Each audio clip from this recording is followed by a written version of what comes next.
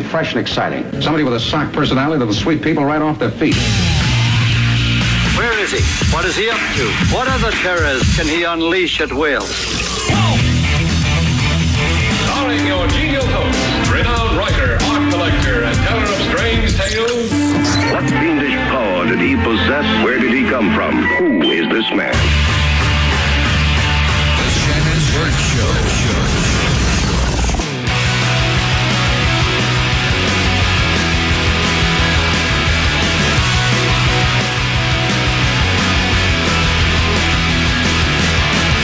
Believe me. It's the Shannon Burke Show on the Florida Man Radio Network for a Friday. Talk radio the way our founders intended.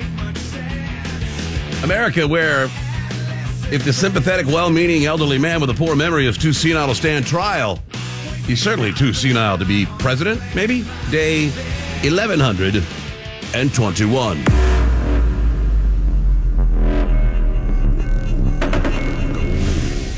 People in America, say hello to EZ. What's up? Good afternoon to you.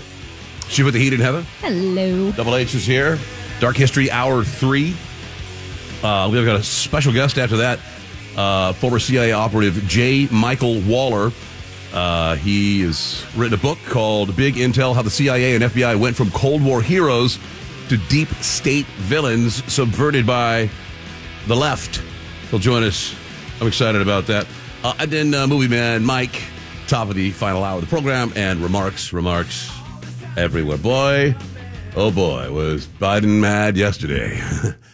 They called this presser, gave no real reason, and it was indeed a response to the special prosecutor's report that said that Biden is a sympathetic, well-meaning elderly man with a poor memory, and that perhaps a jury would find him that way, and that's why they shouldn't charge him. Yeah. Couldn't remember his son, when his son died. In this clip I'm about to play you, he couldn't remember where the Rosary Beach came from. He said that Khalil el-Sisi was the president of Mexico and not Egypt. And towards the end, he started to walk out, and he came back and he flipped on Israel. Said, Israel's response has gone over the top. And I don't know. It's just, if you're not convinced now of a two-tier justice system, I do. This is his very own DOJ. Robert Hur is a DOJ employee. His very own DOJ. They say, yeah, he willfully took and kept secret documents. And by the way, they were somewhere top secret. He said they weren't, but they're classified documents. Here's part of it. You retain these documents. In addition, I know there's some attention paid to some language in the report about my recollection of events. There's even reference that I don't remember when my son died. He was about to cry, I think. I think he was trying to cough up some tears. He was trying to muster some up. He didn't have them. How in the hell dare he raise that? How in the hell dare he? Frankly, when I was asked the question, I thought to myself, it wasn't any of their damn business. Let me tell you something. Some of you have commented, I wear, since the day he died, every single day, the rosary he got from Our Lady of... Oops. Our Lady of something or other. The press wasn't kind to him either, and they shouldn't have been. But he did, and here's CNN chronicling. They're actually fact-checking him, which it's very refreshing to see them fact-check a Democrat. I honestly think last night was the first time you saw blood in the water. They were full-on sharks, every one of them, yelling out questions to him, really getting at him. Here's CNN's fact-check. While one thing that President Biden said is basically that he stored the documents in filing cabinets that could be locked. Let's listen. All the stuff that was in my home was in filing cabinets that were either locked or able to be locked. We've known that it was in a box on the floor in a garage next to his Corvette since the day it happened. Yeah, those were the initial reports. Now he wants you to think that everything was locked up. Daniel? Just not true, John. This report from the special counsel includes photos. Those photos include shots of a box just sitting in President Biden's Delaware garage. The special counsel described it as a badly damaged box sitting amid household detritus. So there was some material that was in cabinets. Who uses detritus? That guy, he got his, it was on his word calendar today. Locked or lockable, as the president said, but all of it certainly not. And that open, unsealed, damaged box included, according to the special counsel, highly sensitive, top secret material about the war in Afghanistan. Okay, another claim that President Biden made, none of the documents were highly classified. Let's listen. It was lie after lie last night. None of it was high classified. Didn't have any of that red stuff on it. You know what I mean? Around the corners? None of that. Daniel?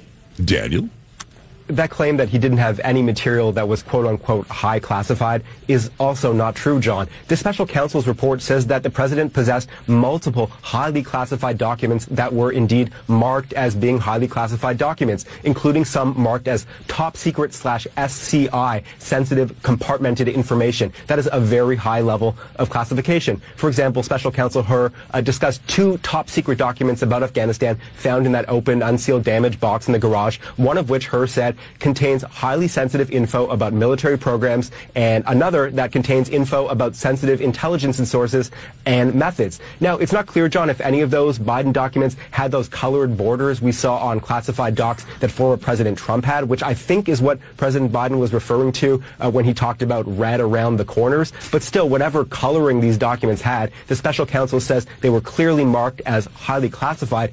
And then I should add, Hur also said that investigators' analysis of Biden's own handwritten notes from his time as vice president showed that these notebooks also contained highly classified info, though those were not marked. And Hur said a sampling of 37 excerpts found that, quote, 8 are top secret with sensitive compartmented information, 7 of which include information concerning human intelligence sources, plus 6 others that were top secret. Jeez. In a box on the floor. I mean, it was lie. You know you're being gaslit now, because we know that even the left is picking apart the lies that and then instead of just brushing them off, it's no big deal. He misspeaks all the time and about world leaders. And I mean, midway through, he completely changed his story and blames his staff for doing it all. Right. Not even taking any responsibility whatsoever. Very angry here. No, thank you, and I'll take some questions. Oh, boy. Hold on. What the hell did I just do? There it is. His report is that one of the reasons you were not charged is because, in his description, you are a well-meaning elderly man with a poor memory. I'm well-meaning, and I'm an elderly man, and I know what the hell I'm doing. I've been president. I put this country back on its feet. I don't need his recommendation. It's How totally bad is your memory, and can you continue as president? My memory is so bad, I let you speak. What does that mean? That didn't even make any sense. Yeah. Maybe his memory's so bad he let him speak, he forgot that Peter Doocy's a bulldog of a reporter. Yeah, I think that's what he's trying to say, that I should never even let you speak anymore. That's why, that's how bad my memory is. Gotten worse, Mr. President. My memory is not good. My memory is fine. My memory, take a look at what I've done since I've become president. What does your memory have to do with, well, he hasn't done dick, we know that. What his memory, I mean, in the long run affects his job, but you can't say, look at all the things I've done. That's a guy with a good memory who does things. Honestly, what we saw last night is a textbook of what, if you've ever been to any retirement community or ever had a family member that has started to slip into dementia, and you start saying, hey, do you remember, did you put your keys over here? And they laugh, I always remember I put my keys over there. Yeah, they get a little upset. Yeah. We found them in the refrigerator this morning, Dad. None of you thought I could pass any of the things I got passed. How'd that happen? I guess I just forgot what was going on. Mr. President. Voters have concerns about your age. How are you going to assuage them? And do you fear that this report is only going to fuel further concerns about your age? Only by some of you. Mr. President, you were cleared of criminal liability today. But do you take responsibility for at least being careless with classified material? I take responsibility for not having seen exactly what my staff was doing. It goes in and points out things that appeared in my garage, things that came out of my home, things that were moved not by me but my staff. Mr. President.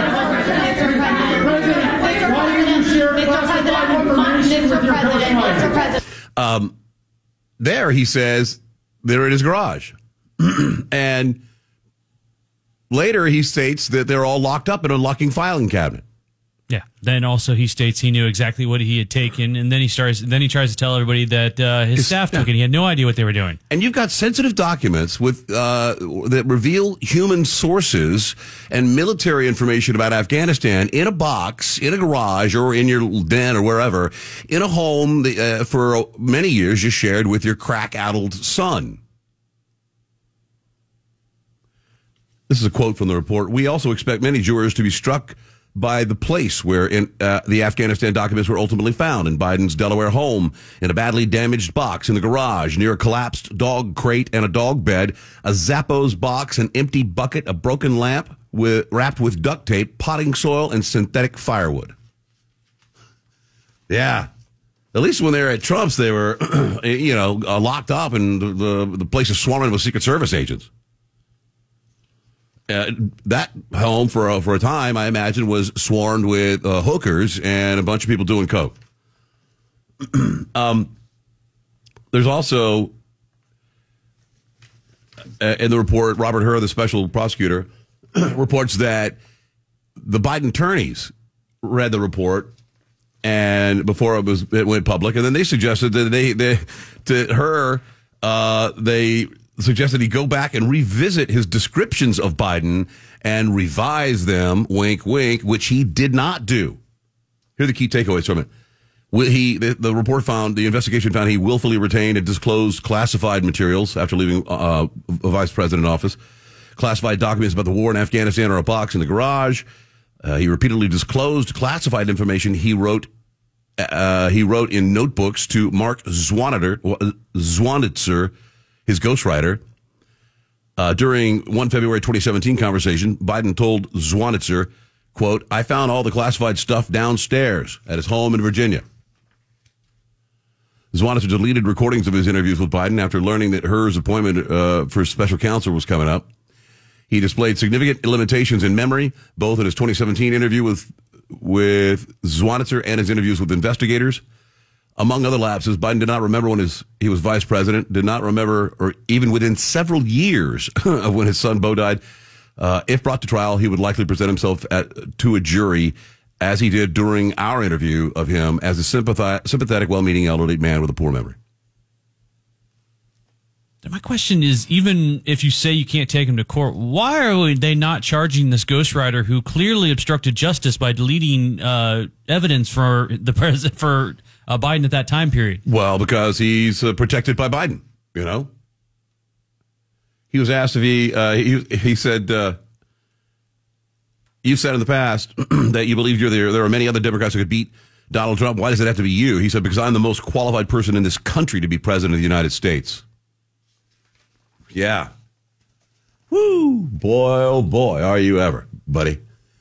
Here is Elise Stefanik. I'll hand it to CNN. At least they're having Republicans on, which is kind of a new thing. What's her name? Caitlin? Brunette? Oh, yeah. Real bitch. That doesn't give Trump the authority to just take documents and keep them in a ballroom. This was a raid on Mar-a-Lago, Caitlin, versus working with Joe Biden and saying he willfully broke the law but refusing to prosecute. But that's selective prosecution. That's my point, because Trump did not hand over the documents for more than a year. Jim Trusty could tell you that. From the DOJ, from Joe Biden's DOJ, ordered by Merrick Garland not to prosecute against Joe Biden, even though it specifically found that he willfully broke the law. It was an independent And on top of that, special the reason why they're not prosecuting is because they say he's mentally unfit to put in front to pursue that. That is unheard of, and it is selective prosecution, and it's why people inherently know across this country, if your last name happens to be Biden or Clinton, you get to live by a different set of rules than. That's true. I mean, if you cannot see, and I would imagine that this would exonerate Trump because he could not declassify anything, Joe Biden. He, as the vice president, he did not have the power. President Trump did have the power. He was a president, and what is the vice president doing with classified documents in his garage that he shouldn't even had in his possession at all? Or the ones that were before that were when he was in the Senate. Right, yeah. There's some documents that he's had for 20 years, 30 years. Be even harder to explain why they were in his garage. Because that would have meant he had to have stolen them from the skiff. Yes. They're just pissed at her. Now they start coming after him for his characterizations of Biden having a mental illness. They said he went too far beyond his mandate of determining whether the president or his aides committed crimes. Well, you have to talk to the man, right? You have to interview the man as part of that investigation, and you happen to notice that the guy has a zip for memory. They cast the report as a partisan shot from a Republican prosecutor, albeit one assigned to the task force by a Biden-appointed Attorney General Merrick Garland.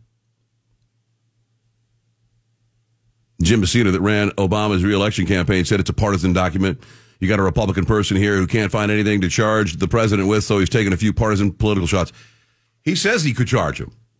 Yeah. He says we could take this to court right now, but I don't think a court will. Well, a jury's going to look at him like an idiot, right? And a simpleton. So I think he got the rule. He got the memo. Listen, we don't. He's a Biden, so we're not going to charge him. So make sure you put that in the document. And he goes, sure. And then he said, "F you guys. I'm going to take a couple of punches on the way out. Let America know that they're not the only ones that think that this man might have a dementia problem." Yeah, that's 100% what he did. He knew that there were stuff going on. He said it. He willfully took and contained documents that he did not have the right to have, and he could be charged for it, but he's not going to be. And we're going to take the low road that he's a feeble old man, that's why they're not going to charge him, and not the fact that they took him to any court case, they put it in D.C., and immediately the D.C. jury would say, no, of course not, Biden couldn't do it wrong. Here's Dan Goldman. He claims that he don't know what the guy's talking about. Biden is sharper than anyone he's ever spoken to. Lapses that President Biden is described as having in this report. This is not the first time anybody's raised issues of President Biden's acuity. And in fact, twice this week, President Biden referenced European leaders, conversations he had with them in 2021 when both those European leaders had long been dead. He confused Macron with Mitterrand. He confused Helmut Kohl with Angela Merkel. Are you really acting as if there's nothing to these issues or these concerns? Well, I saw from the White House counsel that they disputed this recollection of the interview. And I will tell you, Jake, I was in Israel on October 7th, as you know, and President Biden was nice enough to call me. And I can tell you, this was the day before that interview, I can tell you he was sharper than anyone I've spoken to about a very complex geopolitical urgent issue. Sharper than anyone he's talked to. That's sharp.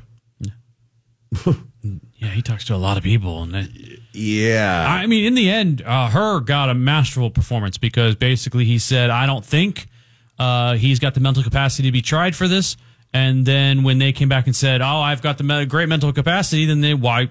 And he's like, okay, then why can't I charge you for this? That type of thing. Oh, yeah. He caught them completely in that. Biden ought to come back, go ahead and charge me that. I'm not senile. I mean, the flub about Mexico, calling Khalil, the president of Egypt, El-Sisi, the president of Mexico, is a huge. I mean, he did it once again. That's the fourth time in as many days that he has used the wrong world leader's name or had the wrong country, Yeah, the whole president of Mexico won't let supplies over the border was just insane. I loved it. I missed it the first time, but when he walked away and he came back to do the comments about Gaza, they had another camera angle where he was walking away. Yeah. And there were like three White House staffers that were looking around the corner and they were trying to get him to come back. And then the moment he turned away, they all three were jumped back behind the camera. Yeah. Then he came back and flipped on Israel. Yeah. I don't know. Maybe he wants to let the the ceasefire crowd know that he's on their side now. Maybe get a vote back. Yeah, they were trying so hard. They were like, "All right, Joe, come on, come back here." Here is. It's so predictable. What the? I'll play it anyway. MSNBC yesterday. Wasn't quoted where the report refers to him as a well-meaning elderly man with a poor memory. What is the word elderly doing there? And poor memory, what is the test of that?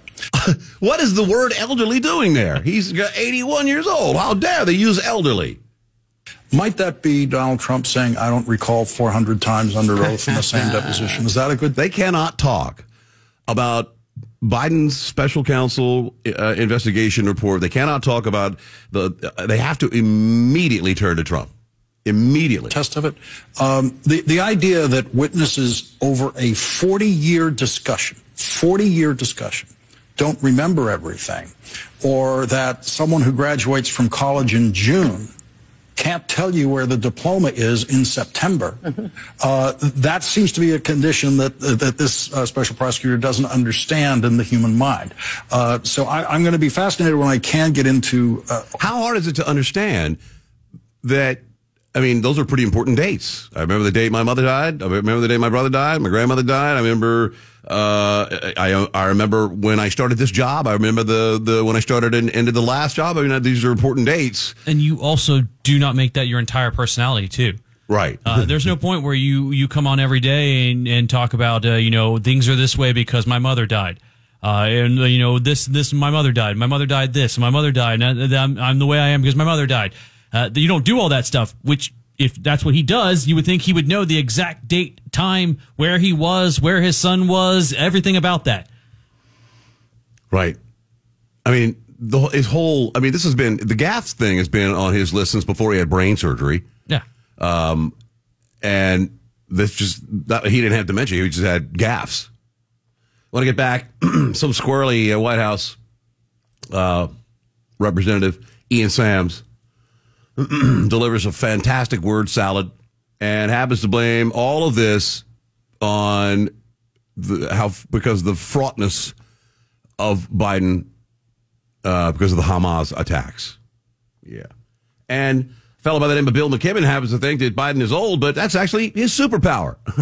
Hang on, it's the Shannon Burke Show on the Florida Man Radio Network.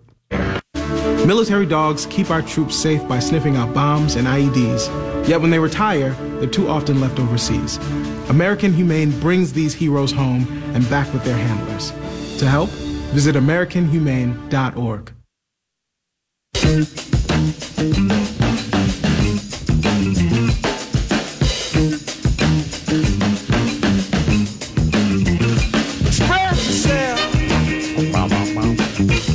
Joy Behar, of course, thinks President Biden is just fantastic. And by the way, before I continue with this, why would he want to remember the day that his son died? Why? You want to block that out of your head. You want to remember when he was alive. You don't want to remember it. You just remember it. Yeah, it's seared into your brain. She's an idiot. Tucker and Putin. I'll let me get this Ian guy out of the way first. He's asking him, he's been asked why the White House believes this was politically motivated. Do we know that Robert Hur is a Republican? I mean, he's a DOJ employee. He was appointed by Merrick Garland. Yeah, he's not. People have tried to push that he is, but from the things I saw, he was not fairly unpolitical from most of the things I read from him. By saying that this is politically motivated, not just gratuitous, but politically motivated, does this not also sow distrust with the public? I reject that. I reject that question. You see this, and it's in the report, the letter that the president's lawyer and the White House counsel's office sent to the special counsel to talk about the Department of Justice norms and policies that they see as being violated by some of the comments and remarks made in the report. And so, I think that that's a false equivalence kind of question, because what we have argued and what we continue to say and believe is that you're not supposed to make these sorts of things according to Justice Department policy.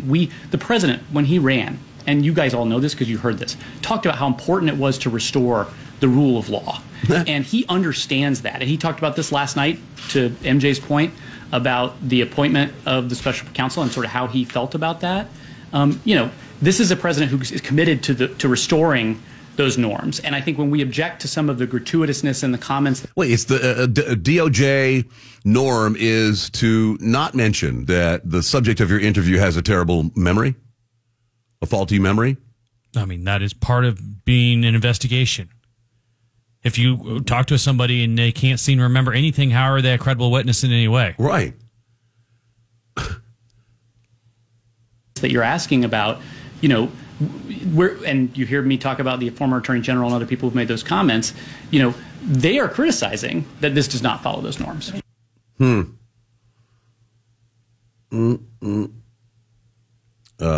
he is once again. He's not that good, but he's better than KJP.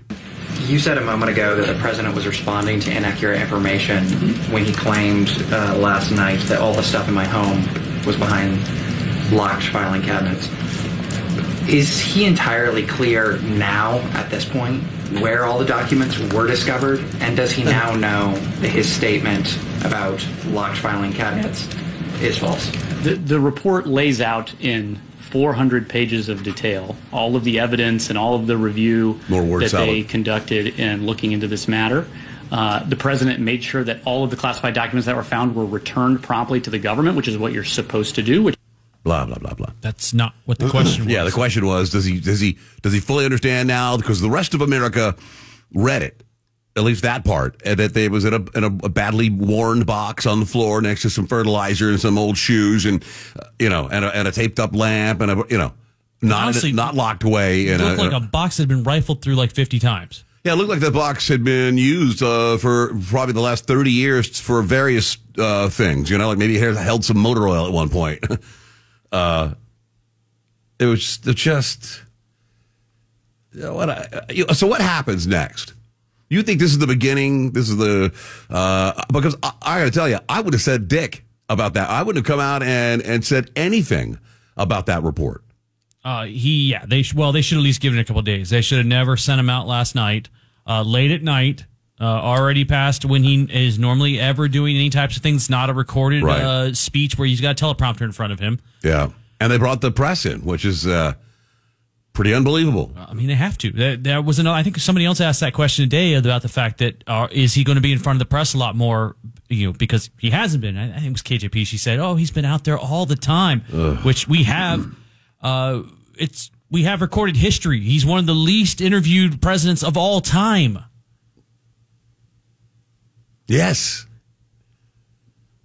Here is Paul Begala, who is he's pretty much admitting defeat on CNN after Biden's terrible particularly speech. Swing voters in the center. Paul, how much Democratic bedwetting do you think there will be? I bring up the term everyone laughs. It's a term that is used. It's a political term of art. And it's used in Democratic big D politics. It's what people say about Democrats. I'm not saying anything that's offensive to Paul's, delicate delicate ears. So how much of that will there be? And if you are the White House, how do you assuage said bedwetting? Oh, yeah. Look, I'm a Biden supporter, and I slept like a baby last night. I woke up every 2 hours crying and went to bed. This is terrible for Democrats, and anybody with a functioning brain knows that. But here's what you do. Instead of calling a press conference saying, I really am sharp, you attack the other guy. Joe Biden gave the strategy in 2012. I remember he was vice president. And he said, don't compare us to the almighty, compare us to the alternative. So everything with Biden has to be not, I'm great, but the other guy's really damaging, dangerous, a threat. This is an unlovely, John's exactly right? This is going to be a really rough, ugly, unpleasant campaign. Well, that does sound like a Democrat strategy. When they attack you, don't attack them back, attack the other guy. Don't try to defend yourself. Just, Trump bad.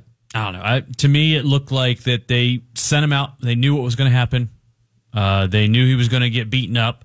And we saw the first steps of them starting to remove him out of there. And all you've seen today is, one, a big glowing tweet that the White House sent out about how much they love having Kamala Harris out there. And then Biden's one sent out one saying how much they love Kamala Harris and they can't do it without her. And then they sent Kamala Harris to do a bunch of speeches today. So yeah, what's that all about? That's what I think they're looking towards. They're going to look towards now that either they're going to try to run her or they're afraid at some point they're going to finally pull the 25th Amendment and come after him. Do you think? Is the cabinet will come together? I think prior to the end of his term. Possibly. Wow. I figured they would let him finish it. It's getting worse. I mean, it's one thing if it was gaffes. He was surprisingly alert last night during the speech, except for the 2 or 3, except for the bold-faced lies and the f-ups about Mexico is Egypt and Egypt is Mexico. He was alert. He wasn't yes, and it was what 8 p.m. Yeah. Well, I believe it's the beginning of the and you're right. I think it's where it's the impetus, I believe. So I know the Tucker Putin interview has been seen, almost 200 million times. I thought it was, he asked bold questions. He asked questions of Putin that I don't think other journalists would ask him. But all in all, he wasn't, I don't think it was a softball interview by any means, but it wasn't earth-shattering. No, I mean, he was pretty straightforward with his questioning. He did ask about the Wall Street Journal reporter, which a lot of people didn't think he was going to bring up. And he said, will you release him as a sign of your decency? I've got the audio here, trying to find it. And we'll take him home with us. What other journalist would suggest to Putin that he let an American out of his prison while you're in the Kremlin, that he let an American out who's been accused of spying, and they'll take him home with them on their plane? Yeah, and he had pretty good reason on why they did still have him there. One, the U.S. hasn't offered much to get this guy back because of the fact he was caught stealing confidential information about the government. You can call him a spy or you can call him a journalist that got caught with stuff that he shouldn't have had, but he definitely did some things wrong. Did he have some stuff? Yeah, well, I mean, again, according to Putin, so you have to take him by his word, but he said, you classified, paraphrasing, but he kind of said you classify him as a spy, and you may not consider him like espionage, doing spy things, but he was in possession of classified material that he should not have had when we captured him. Here's that audio, I think. I just got to ask you one last question, and that's about Evan Gershkovich, who's the Wall Street Journal reporter. He's 32, and he's been in prison for almost a year. And I just want to ask you directly if, as a sign of your decency, you would be willing to release him to us and we'll bring him back to the United States. We have done so many gestures of goodwill out of decency that I think we have run out of them. We have never seen anyone reciprocate to us in a similar manner. However, in theory, we can say that we do not rule out that we can do that if our partners take reciprocal steps. What makes this different is the guy's obviously not a spy. He's a kid. And maybe he was breaking your law in some way, but he's not a super spy. And everybody knows that. And he's being held hostage in exchange, which is true. With respect, it's true. And everyone knows it's true. So maybe he's in a different category. Maybe it's not fair to ask for, somebody else in exchange for letting him out. Maybe it degrades Russia to do that. He was receiving classified, confidential information, and he did it covertly. I mean, this is a 32-year-old newspaper reporter. He committed something different. He's not just a journalist. I reiterate, he's a journalist who was secretly getting confidential information. I do not rule out that the person you refer to, Mr. Gershkovich, may return to his motherland. By the end of the day, it does not make any sense to keep him in prison in Russia. I don't think Dan Rather or Barbara Walters would have asked him to release an American and so they could take him home with them. I mean, they may be, but they didn't. And then kind of argue with them. You know, hey, the guy's only 22 or 32. He's not a super spy. I thought this was kind of gangster of Putin. They're talking about who's responsible for blowing up the Nord Stream. With the backing of whom? With the backing of CIA, of course. The organization you wanted to join back in the day, as I understand. We should thank God they didn't let you in. Although, it is a serious organization. I understand. That was a stab in the back, I think. I didn't know Tucker wanted to be in the CIA. I've never read that anywhere. Yeah, I guess he had applied for it before he went into journalism. Putin knew about it.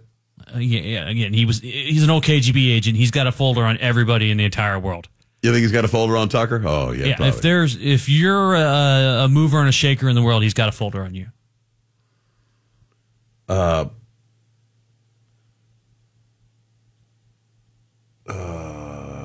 Okay, we just played that one. Here is so he said that the war could be over in weeks if America would stop sending money to Ukraine and weapons to Ukraine. Here he says. The war, though, also, I mean, I want to ask one more question, which is, and maybe you don't want to say so for strategic reasons, but are you worried that what's happening in Ukraine could lead to something much larger and much more horrible? And how motivated are you just to call the U.S. government and say, let's come to terms?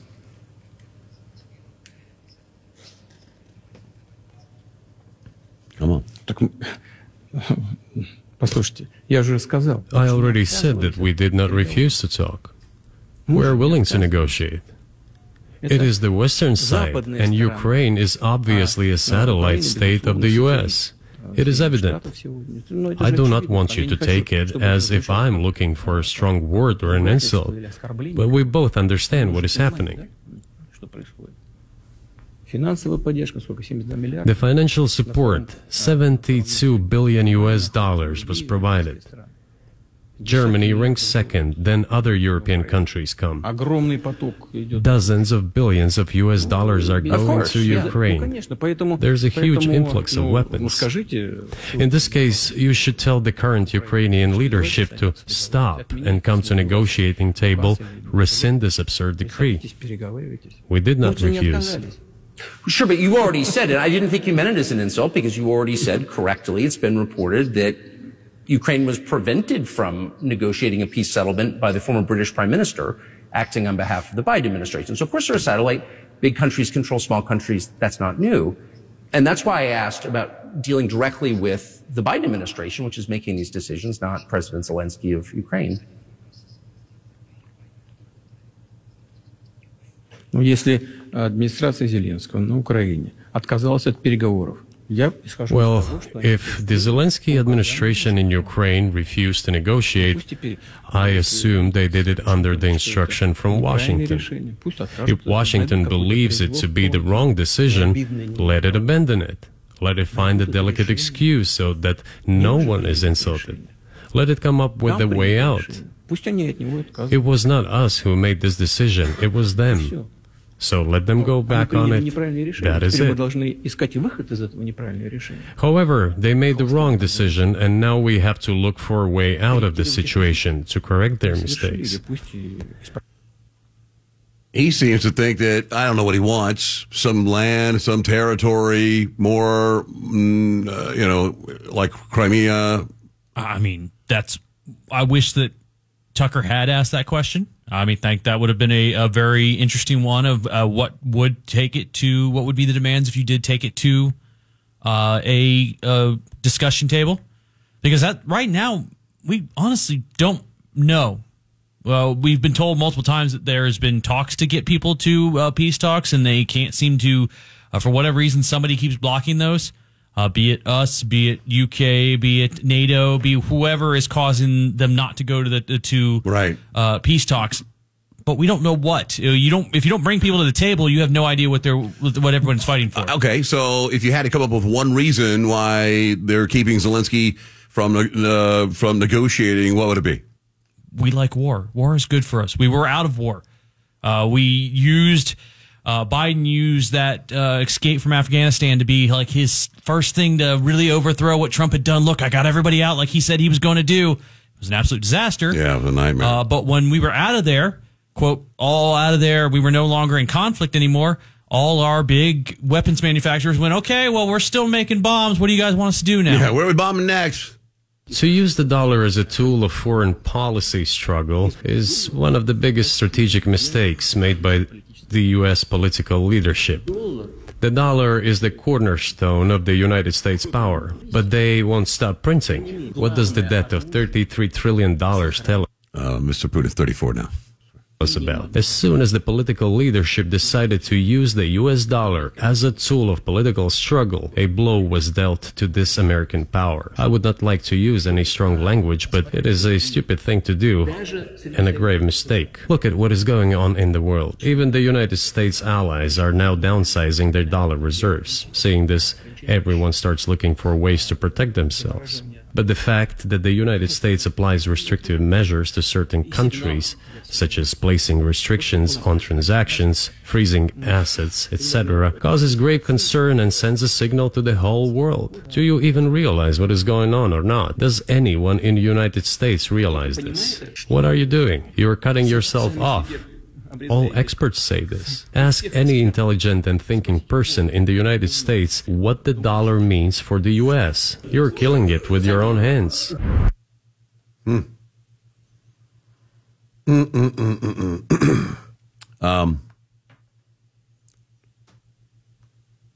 Here is the... Who blew up Nord Stream? You for sure. I was busy that day. Nate, do you have I did not blow up Nord Stream. Thank you, though. У вас лично, может быть, есть алиби. У вас лично. You personally may have an alibi, but the CIA has no such alibi. Do you have evidence that NATO or the CIA did it?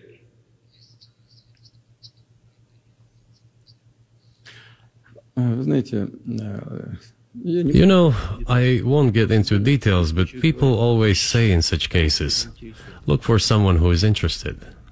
But in this case, we should not only look for someone who is interested, but also for someone who has capabilities. Because there may be many people interested, but not all of them are capable of sinking to the bottom of the Baltic Sea and carrying out this explosion. These two components should be connected. Who is interested and who is capable of doing it? But I'm confused. I mean, that's the biggest act of industrial terrorism ever, and it's the largest emission of CO2 in history. Okay, so if you had evidence, and presumably given your security services, your intel services, you would, that NATO, the US, CIA, the West, did this, why wouldn't you present it and win a propaganda victory?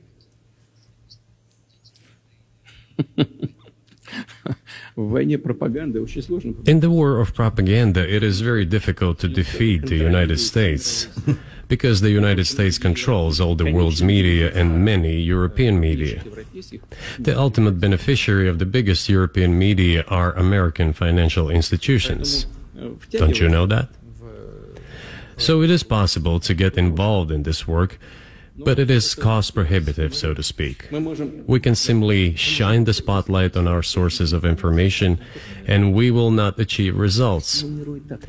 It is clear to the whole world what happened, and even American analysts talk about it directly. Yeah, I think everyone immediately assumed that it was the U.S. No big question. I mean, he's not wrong. You have to have the capabilities to do that type of thing. Yeah, that was for everyone's first... Ukraine did it. Not so sure Ukraine has, the capabilities to deep diving and I don't know. Maybe they do, but I doubt it. All right. When we get back, I don't know that Minnesota's been paying attention to what's going on in the United States. The horror in New York City with migrants. They got an armed and dangerous man roaming around. They got a cash reward out for him. He's an illegal alien with a gun. roam around New York City. We see the anger from Chicago, the people that, are pissed. Their neighborhoods are being taken over. The benefits are being cut, all for these illegals. And Minnesota just decided, we really would like to be a sanctuary state and get us some of that illegal action. That's next. Hang on. It's the Shannon Burke Show on... Oh, wait. See, I didn't have some of my stuff right there. Almost got me. All right, we'll do it. Is it the legislature or it's the governor as well? It's a Democratic. It's a collective Democratic. Why would anyone in their right mind go, "Hey, this sounds like a great idea"? I think of all places, Minnesota may need some more people. It's Minnesota, right, yeah. All right, hang on. It's the Shannon Burke Show on the Florida Man Radio Network. WFYY HD3 Windermere, WXUS HD3, W266DY Dunellen, WZLB Valparaiso, Florida Man Radio.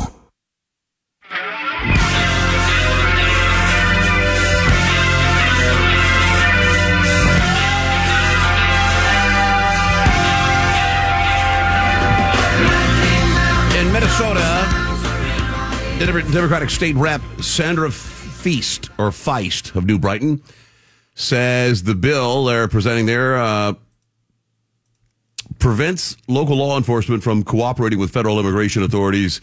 Omar Fateh of the Minneapolis is the bill's sponsor in the Senate.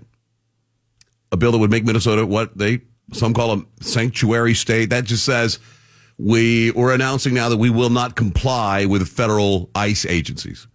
On the surface of it, it's illegal. And I really thought, I'd never heard of a sanctuary city prior to President Trump taking office. Have you? No, because it didn't exist. Right. But things started getting tough, and Trump cracked down with ICE and was going after some criminals. And some judges that had illegal aliens in their court for hearings and such would be notified that ICE agents would be waiting outside the courthouse, and they just got them out the back door. They said the federal government can and will continue to enforce federal immigration laws in Minnesota. The bill simply ensures that it is not the responsibility of the state to perform that role. What?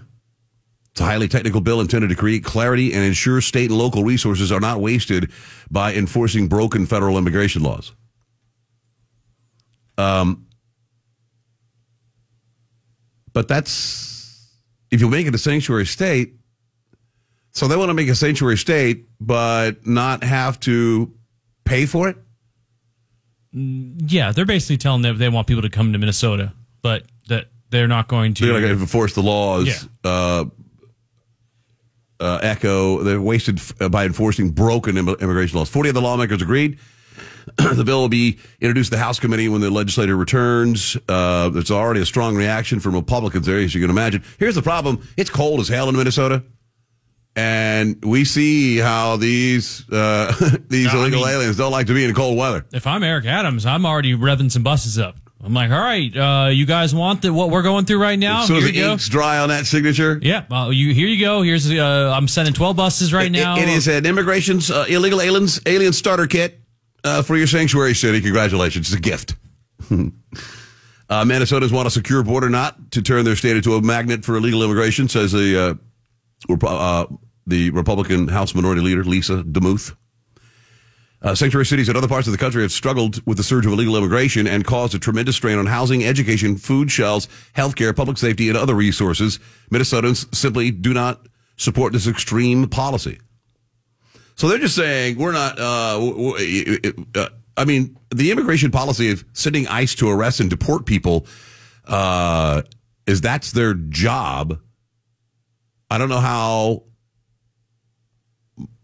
you don't allow them to do that. I think they're not going to arrest them on behalf of ICE. Or they'll just say that you have no jurisdiction here in the state because we don't believe in illegal immigration. So you're illegally arresting people for something that we don't believe in. People in favor of the bill say it ensures that immigrants have a chance to contribute to the betterment of Minnesota without fear of deportation. Yeah. like they have in New York. They've really contributed to the betterment of New York. There's a lot. There are counties already, 12 states in this country that already declared themselves as sanctuary states. The governor there said he would support similar laws. Have at it. Yeah, enjoy it. And don't start complaining. Yeah, all these sanctuary cities, once they realize their dream of actually having a bunch of illegals there, then they get a little lippy. Yeah, if that's what you want to do, if you want to be the state that is your belief, then when 200,000 of them show up on your doorstep, you accept them in open arms. Then don't complain. Don't ask for federal funding. Don't say you're in a state of emergency because of something that you decided you wanted to do. Just grin and bear it. Be happy. This is what you wanted. I know. I think it's hysterically funny. Start building houses for them. Start finding jobs for them. Do whatever you can do, and if more power to if you figure out a way to make it work for you. Yeah. Good luck. I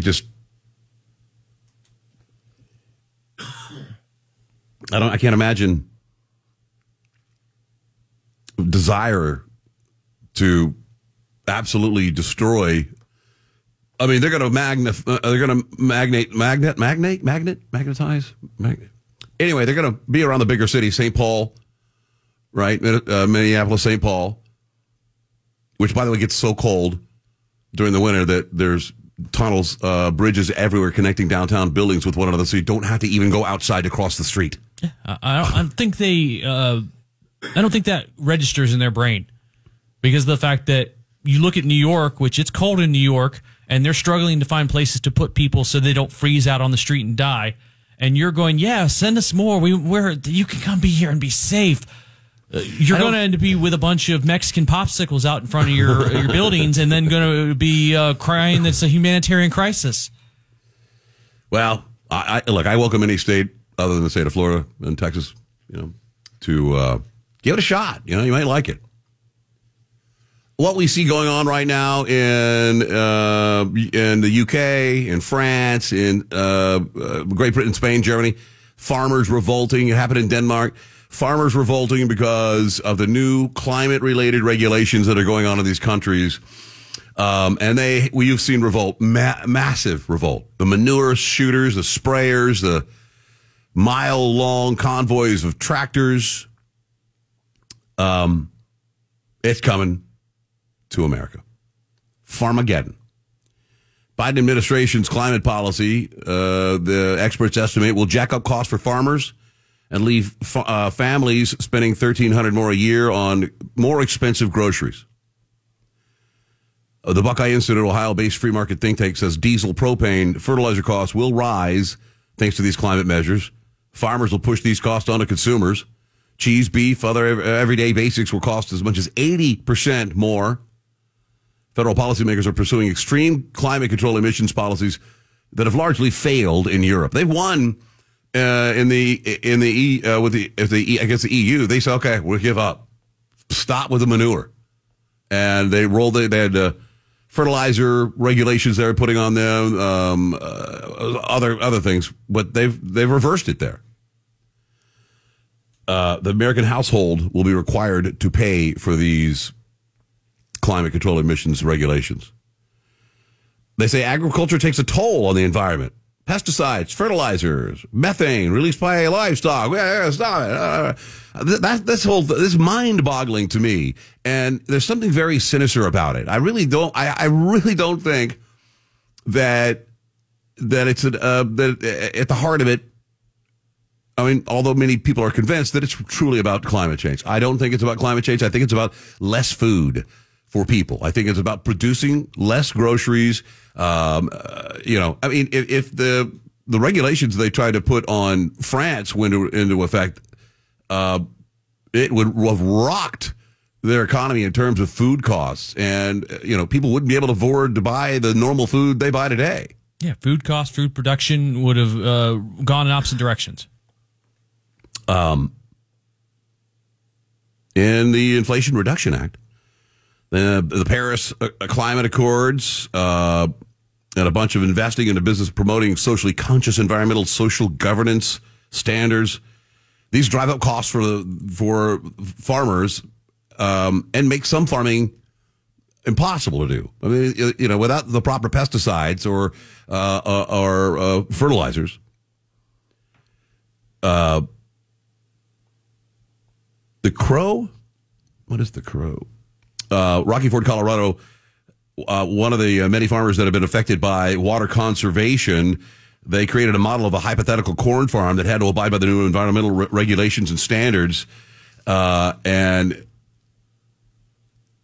it shows that farmers are going to be hit hard. Climate control policies pushing up the cost of nitrogen, diesel, propane. Oil and gas producers, chemical companies, the American farm will likely shoulder the heaviest compliance burden. Yeah, the water model they made for a cornfield reduced their output of corn by like some 60%. American cheese would cost 78% more. Beef, a 70% rise. Rice, 66% rise. Chicken, 39%. Eggs, 36%. On top of where they already are today. Yeah, there's only two things that this possibly could be, is that they're either, one, absolute idiots and don't know actually how farming works, or it's deliberate. Because those are the only two things it could possibly be. Why do liberals, and they're the other ones that, there's some liberal administrations that come up with this crap, why don't they ever study the cause and effect of their regulation? You know what I mean?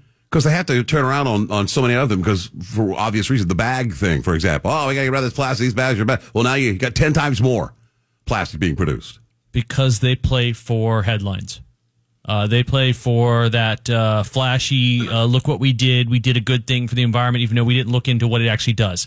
Or look at the, we got rid of arresting people for selling drugs because look at what that's going to do. It's going to be so great to keep people out of prison, except now our communities suck.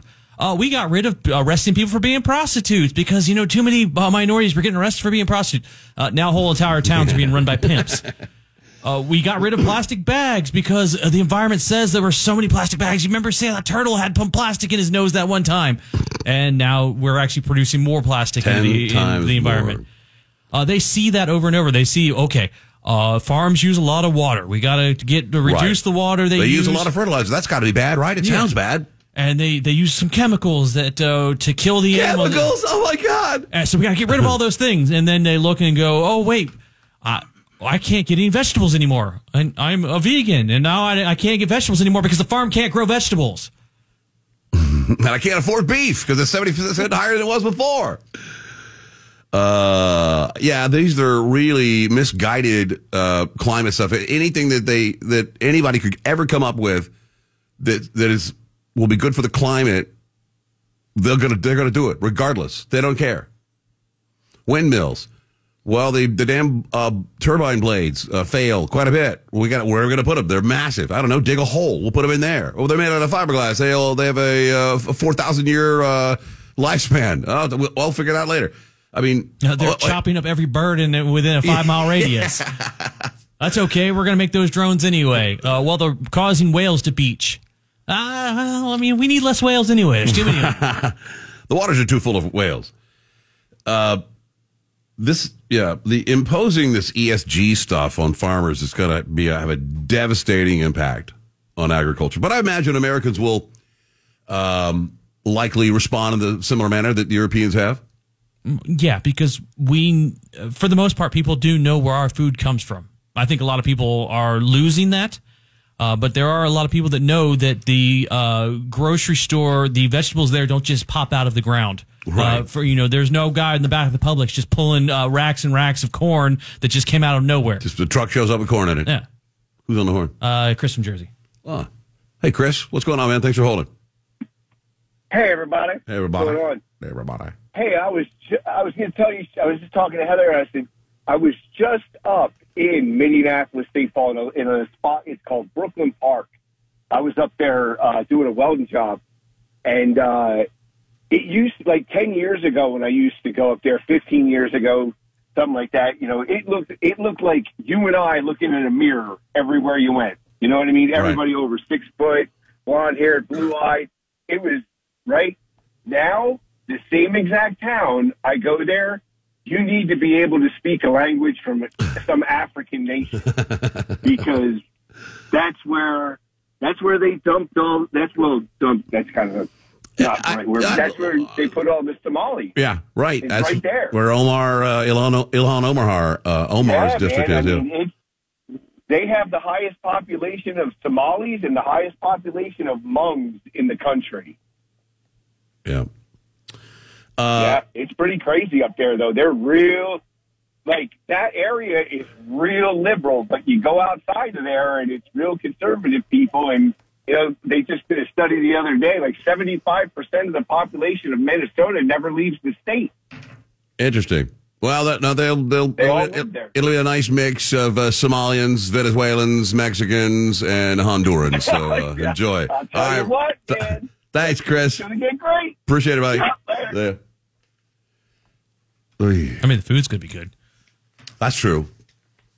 I bet it's going to be good. Well, in Hawaii, you know, we accepted Hawaii, if you want to call it that, into the United States. And with that, they were blessed with the United States Constitution. Well, the High Court there in Hawaii has ruled that the Second Amendment rights, as interpreted by the United States Supreme Court, do not extend to Hawaii citizens. The ruling was penned by Hawaii Supreme Court Justice Todd Edens. The court determined that the states retain the authority to require individuals to hold proper permits before carrying firearms in public. The decision also concluded that the Hawaii Constitution broadly does not afford a right to carry firearms in public places for self-defense, citing the spirit of aloha. The spirit of aloha. Well, which I guess means kindness will stop the bullet or stop you from being attacked in the street or mugged or raped. You go, aloha, aloha, aloha. They said the spirit of aloha clashes with the federally mandated lifestyle that lets citizens walk around with deadly weapons during day-to-day activities. The history of the Hawaiian Islands does not include a society where armed people move about the community to possibly combat the deadly arms of others or aims of others. A freewheeling right to carry guns in public degrades other constitutional rights, the right to life, liberty, and the pursuit of happiness. Only if you use it. Then also they act like this is another one where those weird where they like, oh, indigenous people before white people got there, all kumbaya, everyone held in hands, everyone was just trading pineapples back and forth, and everyone was lovely. And not the fact that there was war, there were people that carried big sticks and beat each other to death with it. That it wasn't a paradise like everybody wants to make it seem like that. Right. It's also kind of weird, the spirit of aloha stuff. Remember after the Maui fires, they didn't want to turn the water on because they thought water should be respected more than just using it to put out fires. I don't know. It seems like they're not really arguing about the right to bear arms. They don't like open carry for some reason. The Supreme Court ruled that conventional interpretive modalities and Hawaii's historical tradition of firearm regulation rule out an individual right to keep and bear. Oh, you can't even keep one. Charges. There's a case that this wrapped around. December 2017, a Hawaii citizen, Chris Wilson, arrested and charged with improperly holding a firearm and ammunition in West Maui. The firearm he was arrested carrying was unregistered in Hawaii, and he never obtained or applied a permit to own the gun. He told officers that the firearm was bought in 2013 in Florida. The Hawaii Supreme Court ruled that the conventional interpretive modalities of historical tradition of firearm regulation rule out an individual right. Wilson agreed in court that the charges brought against him violated the Second Amendment, but according to the paper, the Hawaii High Court explicitly rejected the U.S. Supreme Court's interpretation of the Second Amendment. I don't know that the state can do that.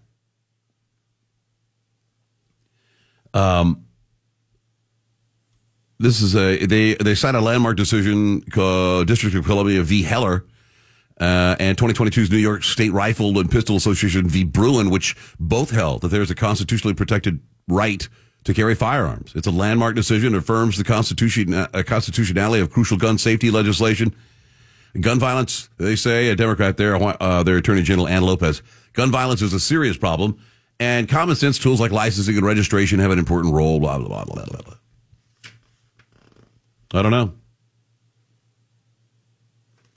I have a friend that lives, I forget what, Oahu, I think. I should call him and ask him.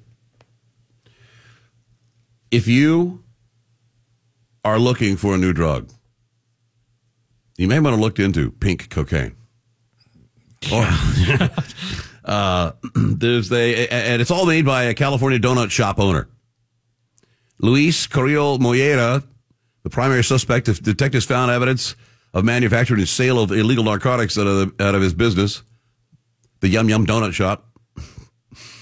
So they had some search warrants. He was allegedly manufacturing and peddling a new substance known as Tusi, Tusi, or 2C, the number 2, pink cocaine, Pantera Rose, or Pink Panther. What is that, you ask? Well, it's a new synthetic drug made from a mixture of ketamine, some type of amphetamine. Very much. What the hell? That's my name. That's right. I didn't hit play. It just started playing. Okay, where were we? Oh, it's got ketamine, meth, cocaine, MDMA, and opioids, all whipped in a wonderful little pink-hued powder that you just snort crazy. I mean, that's the when you want to party for 40 days in a row. God, that is insane. It's a mixture. All these drugs can be deadly, they say. Possible symptoms including agitation, hallucinations, psychosis, and hyperstimulation.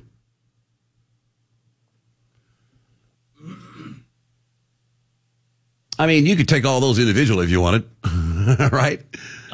Yeah, but why wouldn't you want one in a Barbie pink snorting? Yeah, a cute pink hue to it. They're starting to see a lot of it. They say they want the public to know it's out there. Maybe this is what the guys at Kansas City fan pops were snorting before they keeled over.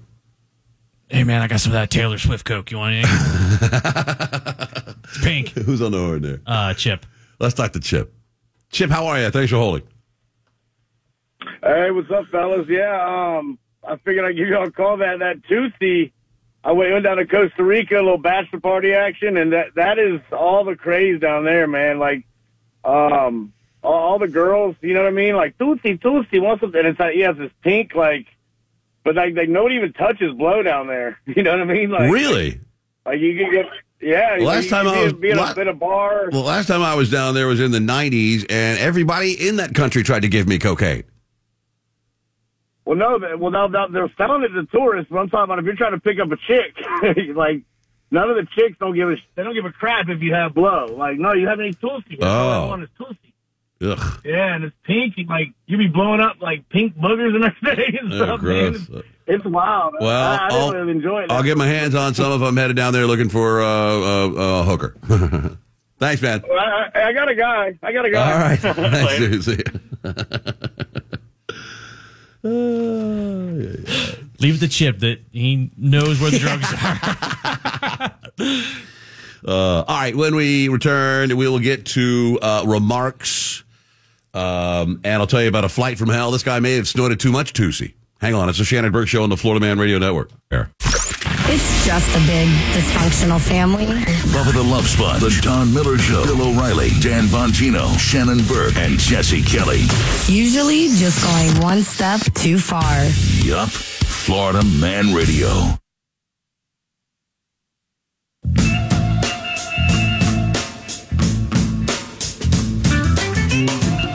Man, I don't know what I would have done on this flight. So, a flight from Bangkok to Germany, right? 63-year-old traveler boarded the Lufthansa flight. visibly ill, and his condition quickly worsened during the flight. I mean, considerably. He was traveling with his wife, a Filipina woman. He had got on with, quote, cold sweats, and he was breathing much too quickly. Passengers rushed to help him. Some offered him chamomile tea. Some took his pulse. As the plane took off, he quickly went downhill. He was seen spitting into a bag when a, quote, gush of blood came out of his mouth and nose at such a rate that it splattered the walls of the aircraft. You can imagine how passengers screamed.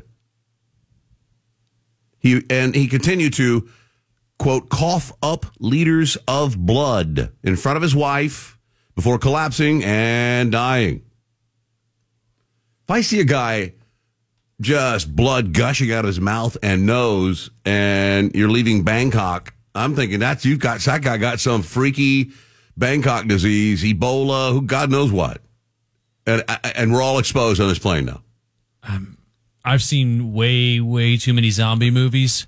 I'm probably bashing this dude's head in. I feel bad afterwards, but I would let everybody know, better safe than sorry. That's afterwards. right. He's dead already, but that was a lot of blood that came shooting out his mouth and his nose. We got to really protect ourselves here. I can't, for the life of me, figure out what type of sickness causes you to shoot blood from your mouth and nose. Liters. I'm understanding Ebola does something very similar to that. Yeah. If that's the case, then everybody on that flight better be quarantined. Doesn't sound like it was. The medical vehicle showed at the airport after the man died on the flight. His wife had initially told the cabin crew her husband was feeling unwell because they had been forced to run to catch the plane at the Bangkok airport. Flight attendant then reacted and asked him if he was okay. She said, very worried. Man, when he was given the green light, everyone was given the green light to stay on board. The pilot arrived and called for the doctor over the loudspeaker. I guess there were some medics on board with very bad English. He took his pulse, then they gave him a little chamomile tea, but he was already spitting blood into a bag that his wife was holding out, and a gush came out, just rushed out of his mouth and his nose. Okay, this guy had dengue fever. Oh, yeah? Dengue fever is a mosquito-borne tropical disease caused by the dengue virus. Symptoms typically begin 3 to 14 days after the infection. These may include a high fever, headache, vomiting, muscle and joint pains, characteristic skin itching and skin rash. Recovery generally takes 2 to 7 days, but in a small proportion of cases, disease develops into a more severe dengue hemorrhagic fever, resulting in bleeding, low levels of blood platelets, and blood plasma leakage, or dengue shock syndrome, where dangerously low blood pressure occurs, causing increased bleeding all over the place. Ugh. They tried for about a half hour to resuscitate the guy. The rest of the flight was really quiet. They said the wife of the man that had died had to walk alone through the customs as they rebooked on another flight to Hong Kong. She stood there just kind of apathetic and had to endure all the formalities.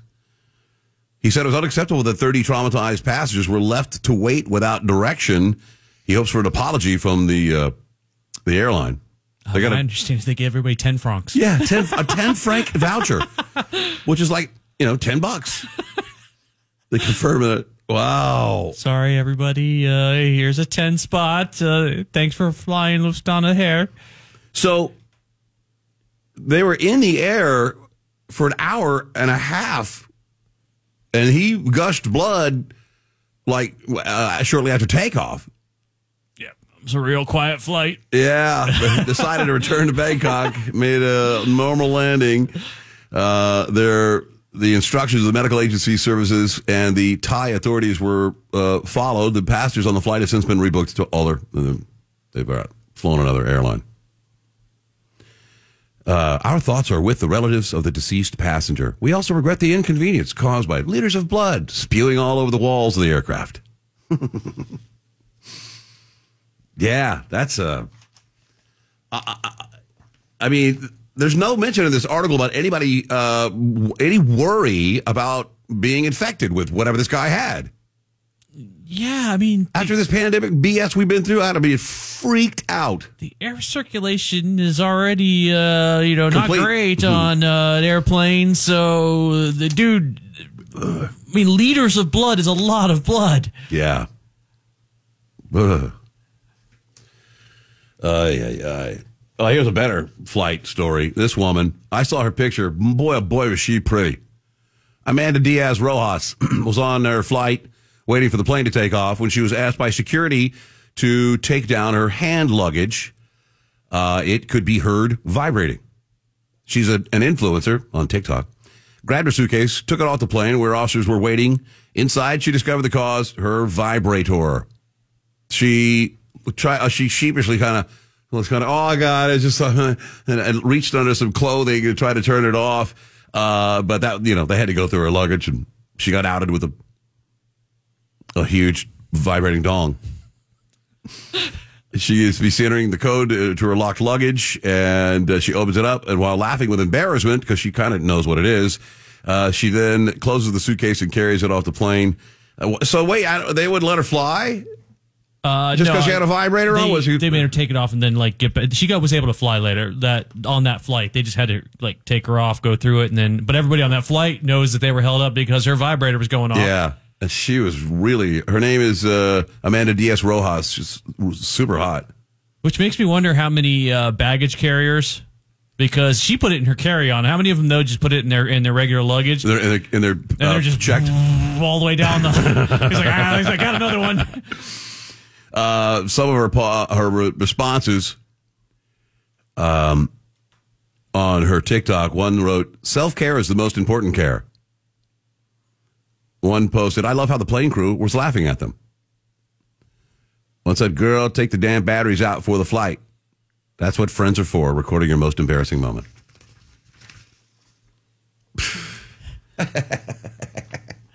But she had one of the strong ones, though, because it was vibrating enough that everybody noticed. Hear to the overhead. Somebody running a weed whacker in here? I mean, my wife doesn't travel with one, but I would imagine you take the batteries out. Most of them are rechargeable today anyway, with a USB deal. Apple has disabled the ability for the new for Safari to support the VR porn being viewed on its new Vision Pro headset. Apple has long-standing policy of not allowing apps with pornographic content on its iPhones and iPads. It's never made any statements or attempts to block users from accessing content of their choice through their device. On the web, of course, it has even less control there. On its Macs, like other PCs, permit users to install their own apps and view whatever content they choose in whatever way. Vision Pro, users aren't blocked from viewing porn using Safari per se. Apple's blocked the ability to view porn in, quote, immersive VR mode. What is that? Like full screen. It's like you're in the porn, not that it's on the screen. Oh, okay. Oh, I see. That means Vision Pro is the world's first spatial computer that cannot play spatial porn. You can still look at the old porn on a flat screen. That's because they're designed to be worn. You can walk around, see where you're going, and another level, see the other stuff. And they're afraid you get too into the porn, you walk off the edge of a cliff. Yeah, but there's going to be people watching porn on it. They'll modify them quick. There's a workaround. Get yourself a cheap Google Cardboard or similar old-school mobile VR phone viewer and use their iPhones like the early days of VR porn. They do say the high visual fidelity of Vision Pro would have undoubtedly made the next level experience. Porn industry has historically been a key driver on mainstream adoption of new technology. Apple is prepared to shut down that part of the market to make their other headsets. Love that article. Whoever wrote this article was like, "Hey, man, if you really got to watch it, you just get one of those old cardboard ones." Wow. Well, I mean, that's going to push sales of this thing. If you really wanted to move it, allow the porn on it. All right, let's get to the remarks, shall we? From the Florida Man Radio app and and powered by Morris Family Farms and Organic Meats. The app is a great way to take the show with you wherever you go. Listen to old podcasts that are posted nightly. Down at the bottom is a little microphone. You can hit that, baby, and communicate with us. All right. Here we go. The clear anger that Biden has is a direct symptom of his dementia. You can just tell how he gets really mad and aggravated very fast now. Yeah.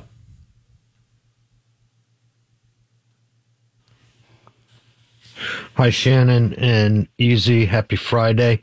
This is Doug from Orange City. What I saw in Joe Biden on TV last night and the reporters was basically an intervention. They were taking Grandpa's keys away, or it's the beginning of taking Grandpa's keys away, and giving him extra meds, maybe. Yeah. Have a good weekend, boys.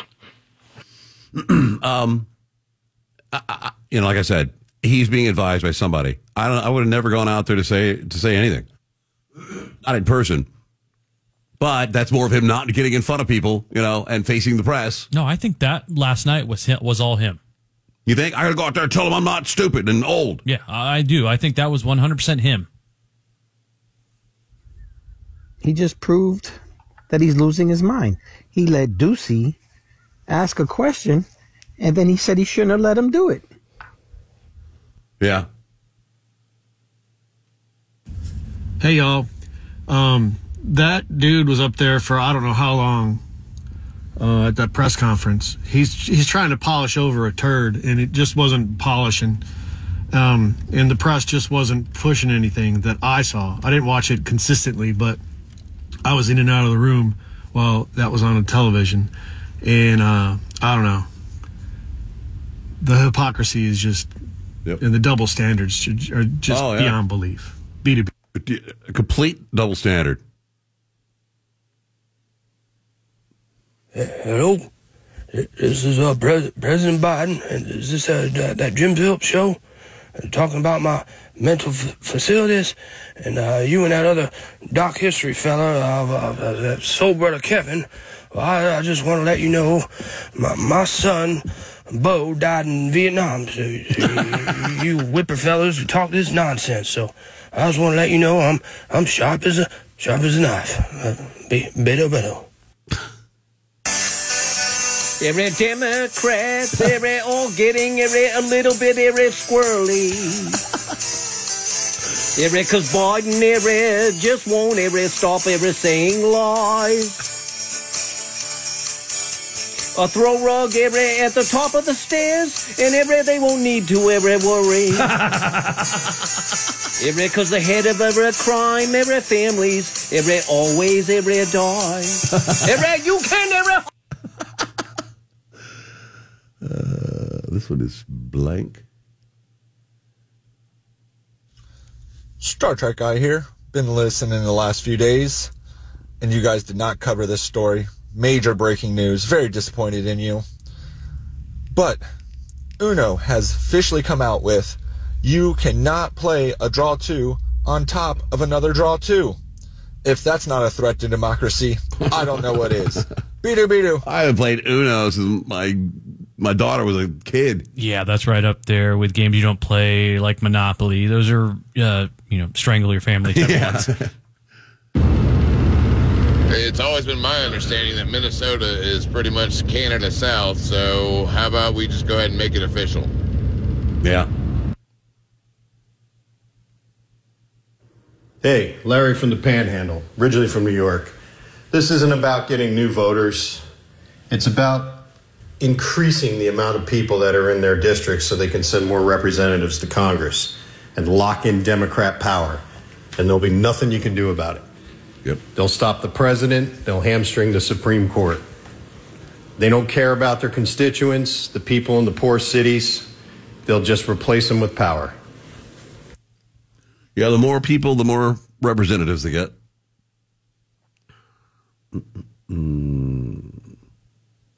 Well, fellas, one of the things you're missing about the issue, incompetence or on purpose. Every one of these policies that they talk about the climate with, it just so happens to give them more power. Like there isn't a single initiative that they push that does not make them more powerful and enrich their buddies. So it's just as much about that as it is as being just dumbasses and don't see the long game for it.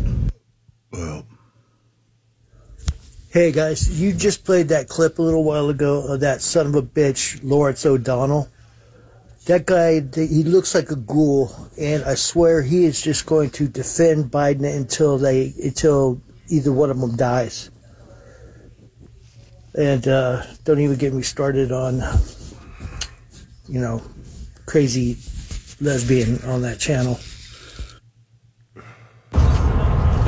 Geez, if Hawaii had those gun laws, then how come all those criminals use guns on Hawaii 5-0? I don't understand it. That's a good question. That was a great show. And also Yeah, so stick them up. Give me your wallet. Aloha. Oh, sorry, my bad. I don't understand the laws of aloha. Yeah, that whole spirit of aloha. Yeah, that can suck my Second Amendment nuts. Jeez. Man, when you said pink cocaine, I was like, oh, that's old news. I saw pink crack and smoked a little bit of that down in Kissimmee with some homeless people one day. That's a long story. But then you said I got all them other things in there. I was thinking maybe, have to make another trip of it. Smoking crack with some homeless people in Kissimmee. Yeah, it's a long story, though. A long story.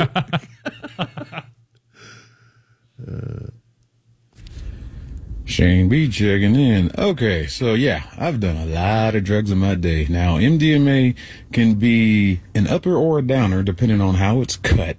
Meth and cocaine, yeah, definitely uppers. Ketamine, a downer. So you got 2 downers and 2 uppers. And by the end of the night, opioid. You're going to be right back where you started. Just stone sober and mad and broke. You're going to look in your wallet and realize, what did I just waste my money on? Either you're going to that or you're going to be on a full roller coaster. Like up, down, Oh, up, yeah. down, up, down. Right. Usually you separate them. Then you get high on the upper stuff, and then you take the edge off with the lower stuff before you go to bed. It's very easy. Elvis did it all the time. Howdy, guys. This is Nate in Bakersfield, California. You were talking about farmers in France, how they're revolting because of the climate change restrictions that are being put on them, and they aren't able to grow food or make money. It's kind of already happening here in the United States, here in San Joaquin Valley, California. We produce, I think it's 70 or 75% of the produce for the United States and also for exports. But my grandfather was a 3rd-generation farmer, and he ended up selling his farm because of the regulations and restrictions out here. Wow. Yeah, I can imagine.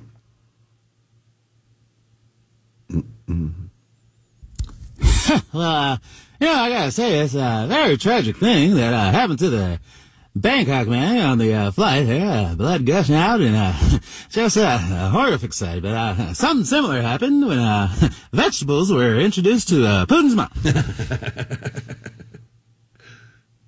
That flight from Bangkok to Frankfurt where the guy exploded blood everywhere would have been really funny if the onboard flight was Outbreak.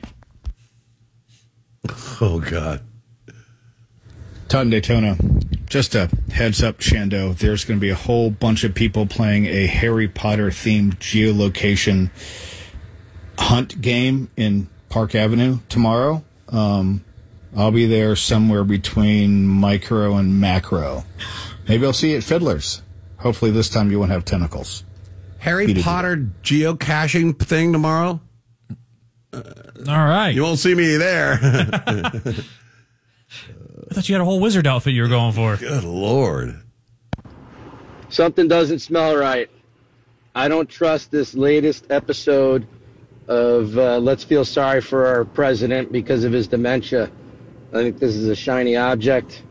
We've been over so many targets lately, and I think this was a desperate ploy to get us off of those targets. I say we get back to him. Everyone knows that this guy is an effing idiot. Dementia or not. Beetle beetle.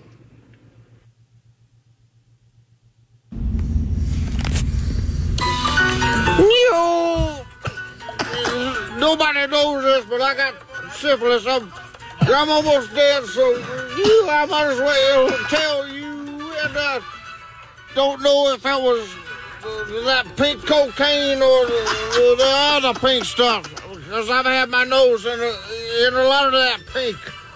But, God damn it, come here. That guy called it a while. No, it's been a while, yeah. I think the whole thing was a setup, man. They're trying to tank him on purpose. They didn't give him his usual elixir, sent him out there late at night.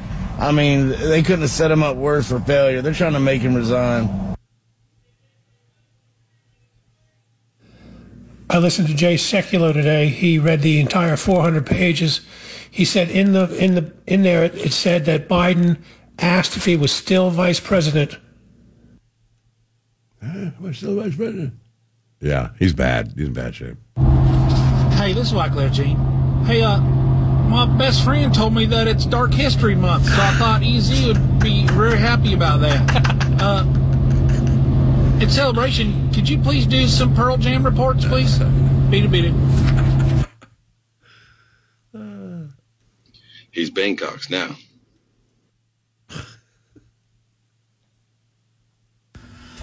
Well, now, call me old-fashioned, but maybe instead of trying to find the cheat code to the Apple VR goggles, how about you find yourself a partner and make some of your own porn? How about that? They put that guy up for the presser today because they could fully brief him, have the confidence to know that he wouldn't rattle, and that's what we got. We had to sit there and watch the lies and the back talk. It's disgusting. Smoking crack with some homeless people in Kissimmee is not a long story. I mean, how do you get to that point? Right. I mean, how do you end up with homeless people smoking crack? Howdy, guys. Nate in Bakersfield, California again. I'm glad that Star Trek guy called and gave the update on the Uno regulation change, because I quit playing Uno about 10 years ago because I'm out here in California and I'm out here surrounded by Mexicans, and when you play Uno with a Mexican, they end up stealing all the green cards. Hey, everybody. What's the deal with the Harry Potter thing? Is that going to be a bunch of adults running around with wands and robes on? I need to clean my sniper rifle. Sounds like it. Shannon sounded out of guy. I just got out of bed with Filipino girlfriend Sasha. What happened in the past minute? Just want to know. Keep me informed. Okay, Beetle. Have a good weekend. I missed Biden's speech last night. Did he tell the story about the time he put the hat on the snowman and he came to life? That was a good one. Those are the remarks for this hour. But there's still time to leave one for the final hour of the program. We're getting dark? Yes, we're talking murder. Murder? For hire. For hire? Yes. Never, ever goes well. These are some interesting ones. All right? Yeah. They don't go well either, but there are some interesting ones. All right. We will do that next. It's the Shannon Burke Show on the Florida Man Radio Network. WFYY HD3 Windermere, WXUS HD3, W266DY Tunellen, WZLB Valparaiso, Florida Man Radio.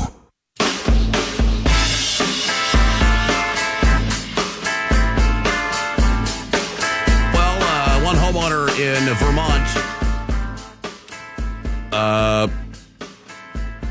late night, 11:30 p.m., he encountered 3 armed individuals attempting to force entry into his residence through a locked door. Reacting to the imminent threat, the homeowner opened the door and fired his muzzle-loader rifle at one of the intruders, stopping the attempted break-in. The other 2 suspects fled. They found the guy he hit in a neighboring yard. He was critically injured. They got him off in an ambulance. And state police are actively investigating this case. They executed a search warrant on the residence. So I don't understand that. I guess to look to see if everything was legal in there. I think because here's my theory. That if if you're a convicted felon, you can only own a firearm that is a minimum age old, like 100 years or something like that. So they probably said, "What are you doing with a muzzle loader?" And he said, "I'm a convicted felon. It's supposed to be a collectible, but you can fire it." And they said, "Okay, well, let's make sure you don't have any real guns in there that you're not supposed to have." Just my working theory. I also hope we kicked open the door and was like, "Regards from the revolution, mother." I fired that sucker off. I want to say, like, he heard somebody break in. He's like, "Oh my god!" He grabbed his muzzle, got his horn, shook the gunpowder, shoot, put the wad down there. Whoa. Hey guys, give me like 4 more minutes. Oh, there's only one of you. All of you standing on a line.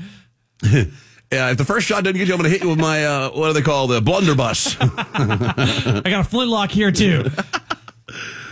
They say the event underscores critical importance of home security, the potential role of firearms protecting yourself and your loved ones. Muzzleloader rifles, often associated with historical reenactments and hunting, aren't commonly cited in modern home defense scenarios.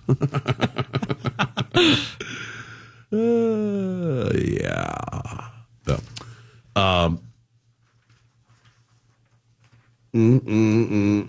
principal in California, they were doing an active shooter drill.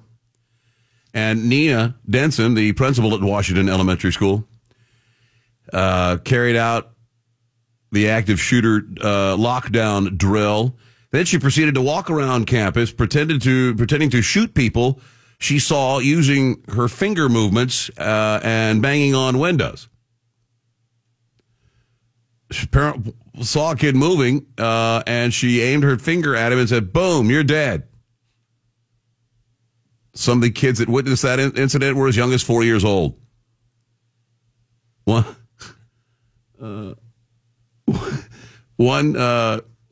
6-year-old said, "I'm just really glad none of my friends died."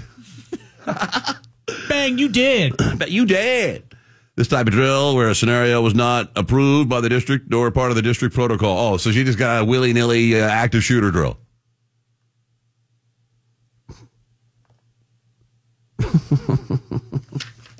Bang, you did. All right, let's get dark. Let's do that.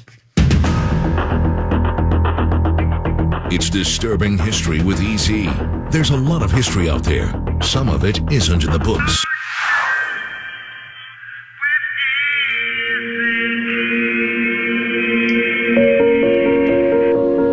Yes, it's Friday. And first and foremost, I can't argue with our listeners. So, published February 8th, so in the Columbian, Pearl Jam blasted out their forthcoming album to a few hundred family, friends, and industry insiders and reporters last week. The track showed they are doing anything but mellowing with age. Singer Eddie Vedder, lead guitarist Mike McCready, and bassist Jim Emnett played the record for the first time for invited guests at the Troubadour. The Republic Records release will be the 12th studio album in their first since 2020 Gigaton. So, Pearl Jam update. There you go. There's some Pearl Jam for you. Bro! I was impressed that there was some Pearl Jam to update. Yeah, me too. I just typed in Pearl Jam latest news, and boom, that was yesterday. Wow. Like, oh, hell yeah. Hell yeah. Get some sweet new Pearl Jam out soon. I know everybody's super excited. I wonder if the same is, it's, a little more calm, old school, old man music. I'm hoping it's more like early stuff and not so much Gigaton stuff, because Gigaton stuff was weird. There was some weird stuff to it. That's true. There were some okay songs. I didn't mind it, but it was not, if I had turned that on and said, "Hey, here's some Pearl Jam," you would have never said, "Hey, that's Pearl Jam." Oh, you mean the very, very early? Well, just the last album. Oh, the last one. It was a little more experimental type of thing. But today we're talking not just Pearl Jam, even though we got that out of the way. We're talking about murder for hire. Murder? Mm-hmm. And I'm not talking always just calling up hitman.com, rentahitman.com.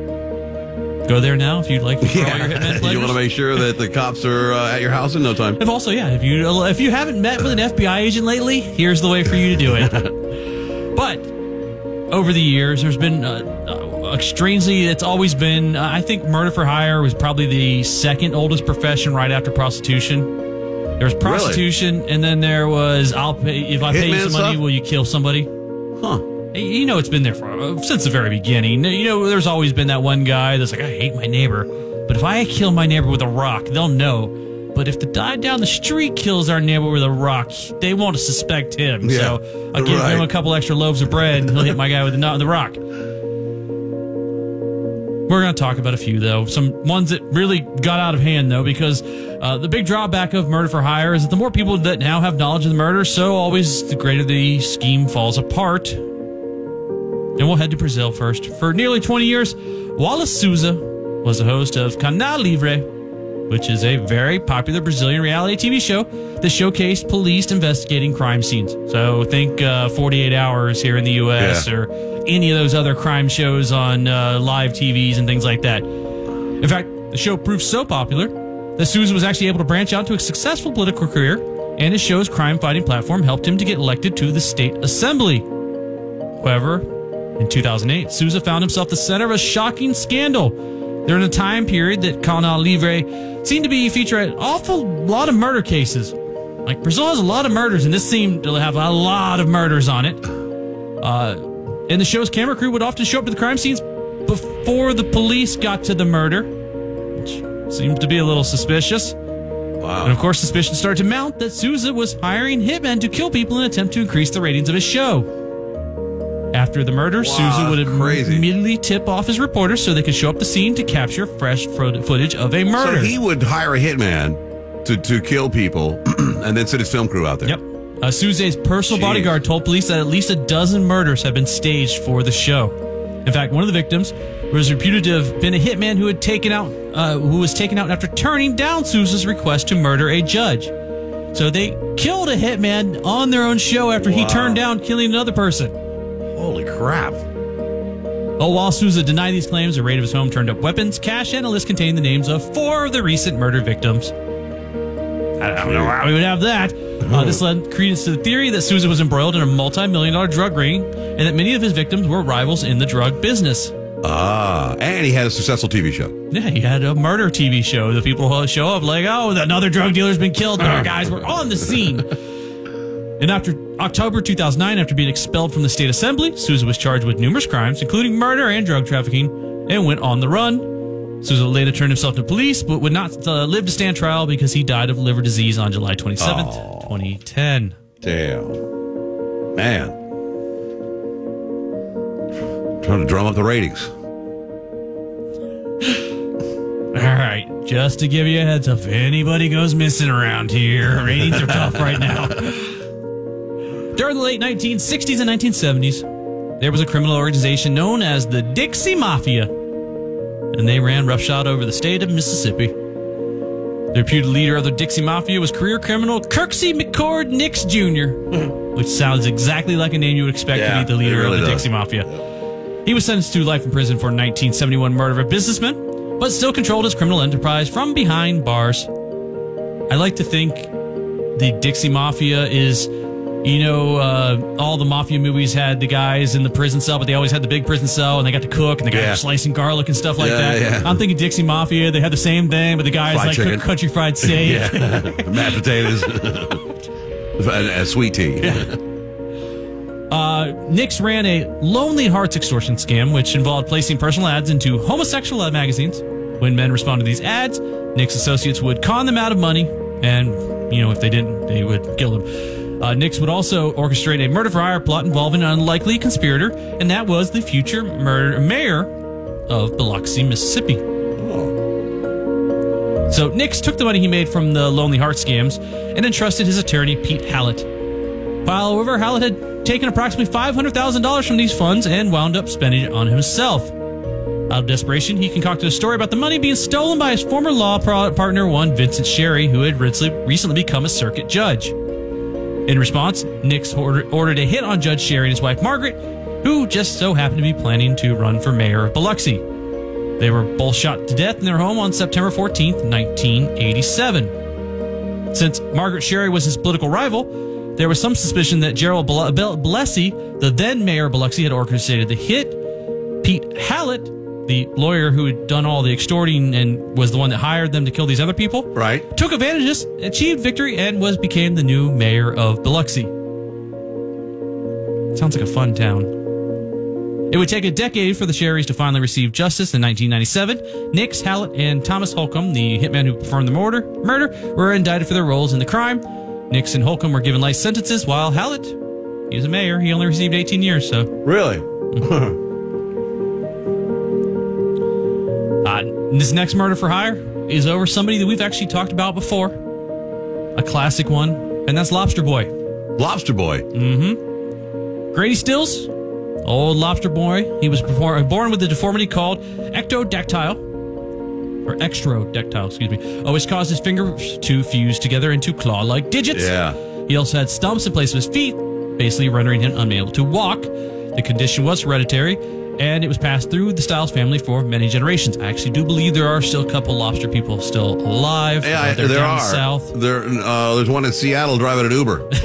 I shook his hand once. He didn't warn me. Like, Is your last name Stiles? I think they stole a bunch that live down in that circus. Really? They're down south here in South Florida. There's like a circus convent type of thing. Oh, yeah. Old retired circus people. Like his ancestors, Grady would make his living performing in the freak shows and carnivals. His deformity earned him the nickname Lobster Boy. In spite of his handicap, Stiles was a very dangerous individual. He was abusive, alcoholic, and frequently beat his wife and children. Whoa. They said his lobster grip was insane. You know, like your mom... Like an alligator? Yeah, but your mom give you that side pinch and you can leave a bruise. Yeah. He could do that like full on, like, like an alligator mouth closing on your arm. In 1978, he was charged with shooting his daughter's fiancé and was convicted of third-degree murder. However, since no institutions were equipped to provide proper lobster care, Stiles got off with a sentence of 15 years probation. Wow. No, I don't think it would be that hard. Couldn't you just put some of those rubber bands on his hand and... Yeah, like they do at the... the local fishmonger. Stiles continued to be violent and abusive towards his family for the next several years until his wife, Mary, decided that the only way to get rid of him was orchestrating his murder. With help of Glenn Newman, her son from a previous marriage. Man, Glenn, you got to talk to your mom. How bad was Glenn's dad that she was like, yeah, I'm leaving your father and I'm heading to Lobster Boy? Yeah. Lobster Boy was a alcoholic. Lobster Boy was number 2. Like, Glenn was from a previous marriage, so this lady went from her former husband to Lobster Boy. Yikes. Well, Mary enlisted the services of a 17-year-old man named Chris Wyrant, who was paid $1,500 to murder Grady. On November 29, 1992, Wyrant entered Grady's home and shot him in the head while he was watching television. It wasn't long before the 3 perpetrators would be indicted for the murder. Since Glenn Newman was the mastermind behind the plot, he was given life sentence, while Chris Wyrant received 27 years. Mary expressed no regrets about having her husband killed, claiming he was the only way she could save her family, and she wound up receiving the lighter 12-year sentence. I love this. In 1988, Robert Samuels was a camera assistant who worked on several Hollywood productions in Northridge, California with his wife, Mary Ellen, and stepdaughter, Nicole, who was Mary Ellen's child from a previous marriage. On December 8th, Robert was murdered in his home by a shotgun blast to the head. Oh. Since Robert had recently asked his wife for a divorce, suspicion immediately fell upon one Mary Ellen, who wound up inheriting $500,000 after her husband's death.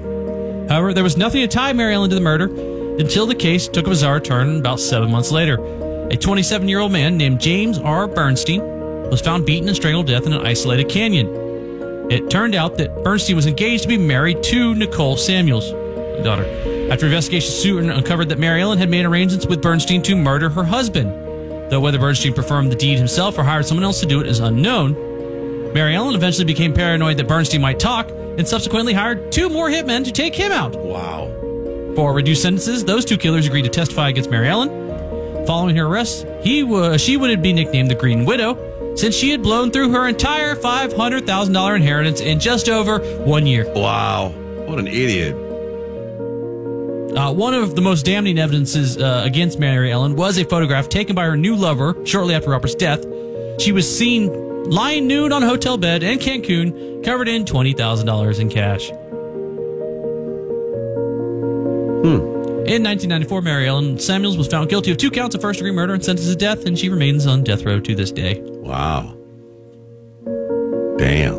The old, blew through that money in no time. Yeah, the old sexy $20,000 nude photo shot. Well, it was her money. Well, I mean, You murdered the guy for it. Yeah, that's true. I mean, kind of.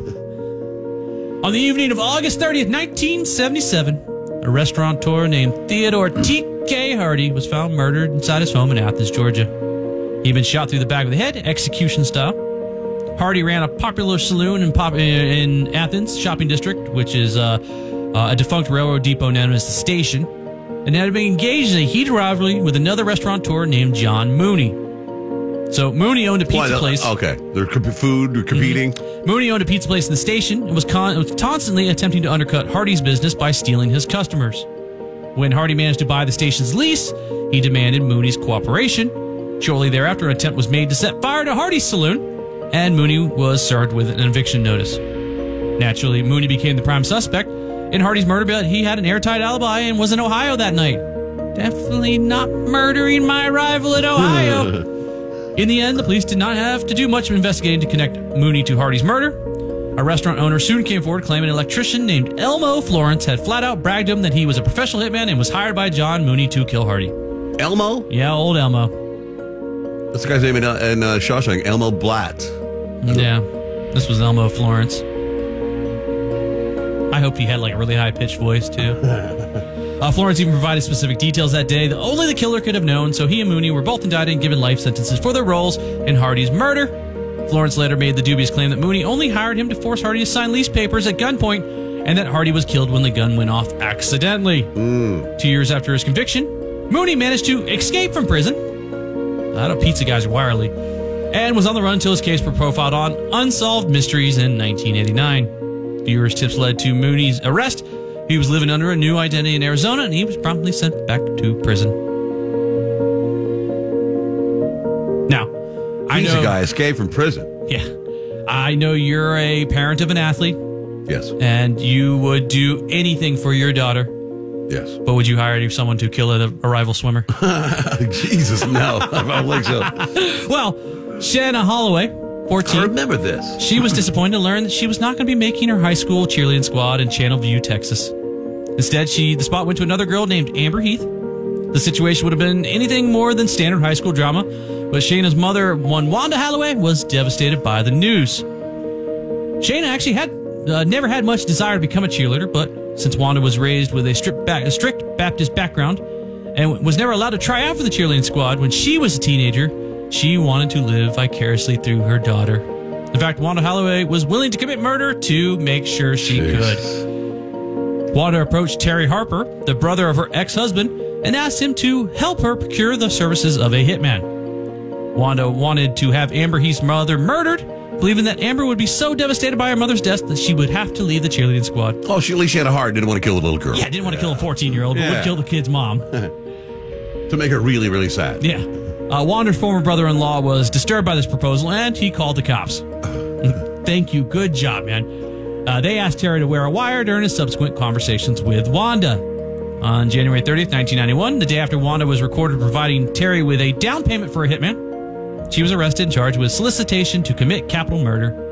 Wanda was initially convicted of the crime and sentenced to 15 years in prison, but later the verdict was overturned. Really? After her second trial, Wanda decided to plead no contest for a reduced sentence of 10 years. She was released after serving only 6 months and spent the remainder of her sentence on probation. Wow. I mean, nobody actually died. Come on. And she wasn't going to kill the kid. She's not heartless. She just wanted her daughter to be a cheerleader. They go light on you if your plans go, if you don't actually do it, yeah. Well, we were going to put you in jail, but your plans went awry. Doris Cisneros was seemingly an ordinary suburban housewife who lived with her husband and 5 children in Brownsville, Texas. However, things took a shocking turn when Dora's youngest daughter, Christina, broke up with her 18-year-old boyfriend, Joey Fisher. Christina seemed very heartbroken by the split, and Dora became obsessed with bringing an end to her daughter's unhappiness. She went so far as to offer Joey $500 to get back with Christina. Pay him? Yeah. It must have been really bad with Christina. Yeah, I'll give you $500 to go back to money. But he ultimately refused. So on the morning of March 3rd, 1993, Joey was shot twice in the driveway outside his home. Yikes. A strange business card was found at the scene, which led police to an unlikely source for uncovering the truth behind the murder. A 73-year-old fortune teller named Maria Martinez. One of Martinez's most frequent customers happened to be Dora Cisneros. After her daughter's breakup, Dora had gone to the fortune teller in order to cast a fatal spell on Christina's ex-boyfriend. Instead, Martinez turned to another customer who happened to be named Daniel Garza, who helped acquire the services of 2 Mexican hitmen. A fatal spell. Yeah. Did she pay this psychic? Dora would end up paying the hitman about $3,000 to murder Joey Fisher. Oof. In 1994, Dora Cisneros and Daniel Garza both received life sentences for their roles in the crime. Maria Martinez wound up spending 6 years in prison, but the 2 alleged gunmen went back to Mexico and were never charged. Wow. In 1996, Dora's conviction was overturned on appeal because an error had been made by the prosecution with their jury instructions. Nevertheless, Dora Cisneros went back on trial 2 years later and received another life sentence, so they got her at that time. This time the conviction held up and she remains incarcerated. Wow. You think she went to this fortune teller? The fortune teller would have told you, if we hire these hitmen, we're going to kill this guy, but you're going to go to jail. I'm looking at my crystal ball here. That's not looking good. And finally, August 2nd, 1976, a gunman broke into the home in Fort Worth, Texas. What's going on in Texas? It's like the 4th or 5th one of people getting hired to murder people in Texas. Yeah. I mean, I know a lot of OK Corral gunfight stuff going on there in Little Lone Star State, but come on. They shot 12-year-old Andrea Wilburn to death. Andrea's mother, Priscilla Davis. She soon came home alongside her boyfriend, Stan Farr, and they also were both shot as well. Wounded, Priscilla managed to flee the scene and survive, but a neighbor was shot and paralyzed by the gunman while attempting to help her. Oh. At the time, Priscilla was in divorce proceedings with her estranged husband, a billionaire oil baron named T. Cullen Davis. Yes. Priscilla identified Cullen as the gunman, and he would become the wealthiest man in American history to go on trial for murder. However, Cullen was acquitted as the jury did not believe a billionaire would go to the trouble of performing a home invasion murder himself. This would be an eerie foreshadowing to Cullen T. Davis's next brush with the law. So he got acquitted for that one. In 1978, Cullen was arrested for attempting to acquire the services of a hitman to murder both Priscilla and the judge in their divorce litigation. That's right, he went to the well for a second time. Wow. Every time, I tell you, you get away with it once, just coast. You're a billionaire. Yeah, just straighten up and fly right. Cullen had been set up by an elaborate sting operation. The so-called hitman was an undercover FBI informant, secretly recording their conversation. Since recording evidence now existed of Cullen orchestrating a murder for hire plot, the conviction seemed inevitable. But guess what? Cullen is super rich. His first trial ended with a hung jury, but remarkably, Cullen would be acquitted the second time around. A forensic discourse analysis was performed on the recording of Cullen's conversation with the informant. The defense managed to convince the jury that Cullen was merely hiring the man to spy on his ex-wife, the judge, and was not soliciting murder. This created enough reasonable doubt for a not guilty verdict, and T. Cullen Davis remained a free man. Yeah. I don't know if he's still alive. I don't think he is, but also, forensic analysis and also billions of dollars is why he's not in jail. You bought a forensic guy and they got you out of jail. All right. When we return, our guest, J. Michael Waller, former CIA operative who has written a book called Big Intel, How CIA and FBI Went from Cold War Heroes to Deep State Villains. It should be interesting. Stick around. It's the Shannon Burke Show on the Florida Man Radio Network. Girls and boys in poverty around the world are dreaming of a better life. Thanks to Children International and friends like you, dreams are coming true. Together we help children to learn, grow, and thrive. Learn more at children.org.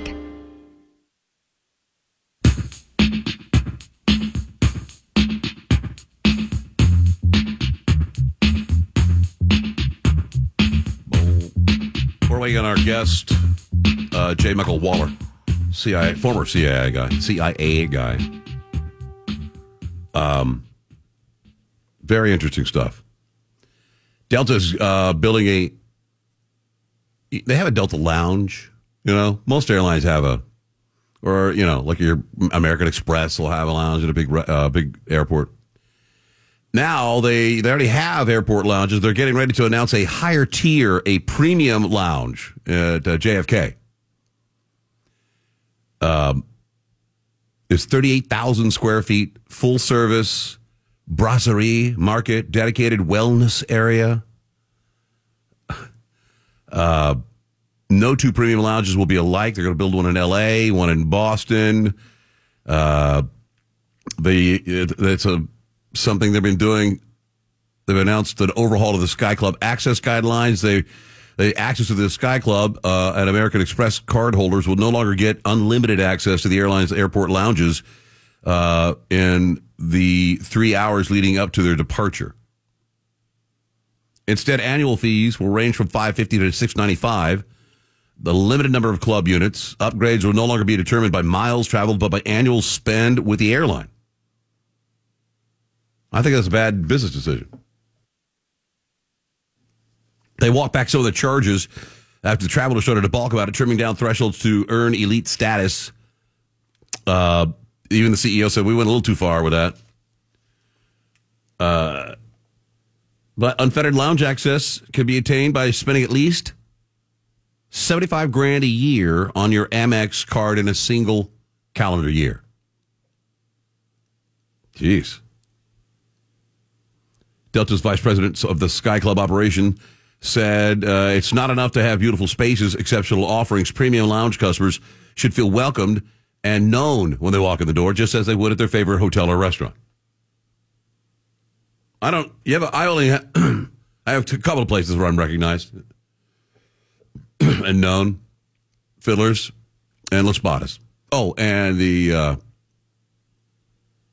Jersey Mike's near my house. That's about it. Some people were considering abandoning the airline over Sky Miles loyalty fiasco. Amex rolled out a bunch of business updates to the Delta Sky Miles credit card, including a $200 flight credit after a certain amount of spending. Man, I've been in a couple of them. Amex lounges. They're nice, but it's kind of snooty, I guess, compared to just hanging out at the TGIFs or the Chili's or the bar. Yeah, the only difference is it's all the stuff is free. I think. I don't spend $75,000 on my Amex card a year, that's for sure. 38,000 square foot lounge. Did you get like a massage in there? Like a seated chair massage deal? That'd be a nice little perk. Free neck pillow? Yeah, just a couple shots ahead of time I think would be fine. Yeah. Too crazy. Just like a Long Island iced tea fountain at the, you just fill her up and have a couple of belts. I remember paying for my drinks, though, when I was in this lounge. Not this Delta lounge. But it wasn't like everybody gets a freebie. I didn't know this, but Idaho's the only state that has a law that bans cannibalism. But it's not for what you think. It's the state's fears about the rise in human composting. They want to expand the cannibalism ban.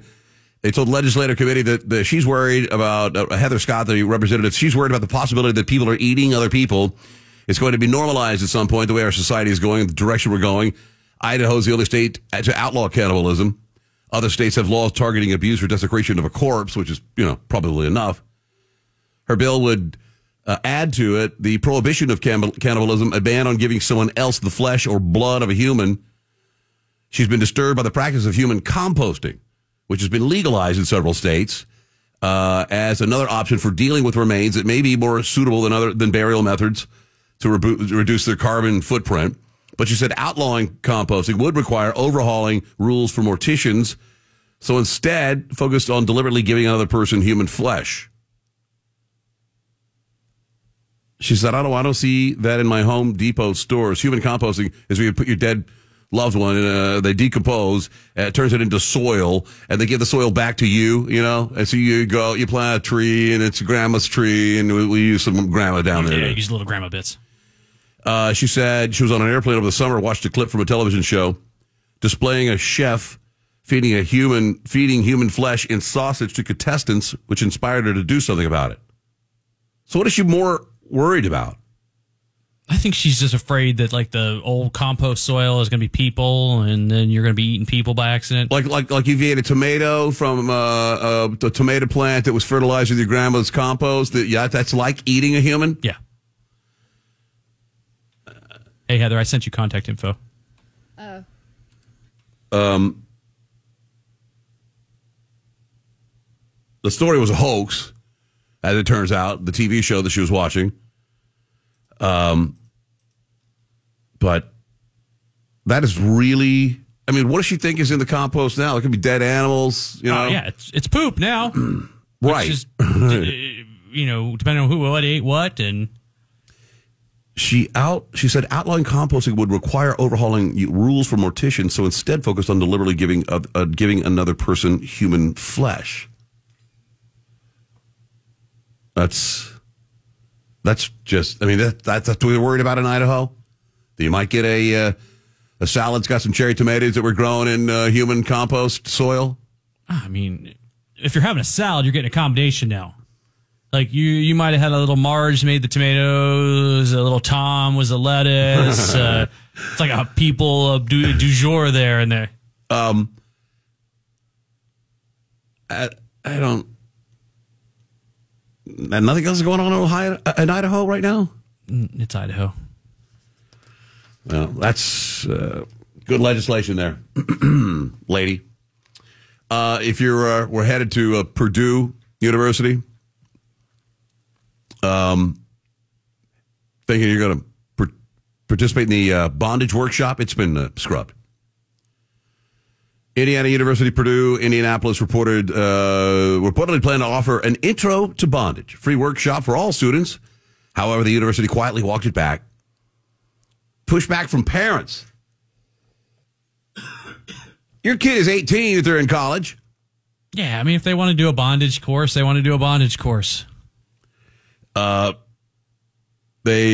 Post reported that the, quote, Hoosier Handcuff Symposium was slated to be led by a national rope presenter named Finch, whose bio boasts of a PhD-level mastery of basic negotiation, the anatomy of the arm, as well as the anatomy of the hip, groin, and upper leg. He's good at tying people up. Yeah. Citing the assistant director of the Office of Health and Wellness, Ryan Anderson, the Collegiate Commons reported it'll be an hour-long workshop, with the first portion being our instructor, Finch, talking about basic bondage techniques, skills, and safety, consent, and communication with bondage in general. And in general, demonstrating the new ties on her partner. A few ties. The part of the workshop will be an opportunity for participants based on comfortability to practice basic ties demonstrated by our instructor. Is that Mr. Waller? Yes, I think so. Almost. Okay, we'll put him on in a minute. I'm excited about this interview. He's former CIA. He's on the Heather Show right now? Yeah. Once he's done with the Heather Show, have her sauce moment here. All right. Here's our guest, ladies and gentlemen, J. Michael Waller. He's the author of Big Intel, How the CIA and FBI Went from Cold War Heroes to Deep State Villains. Mr. Waller, how are you?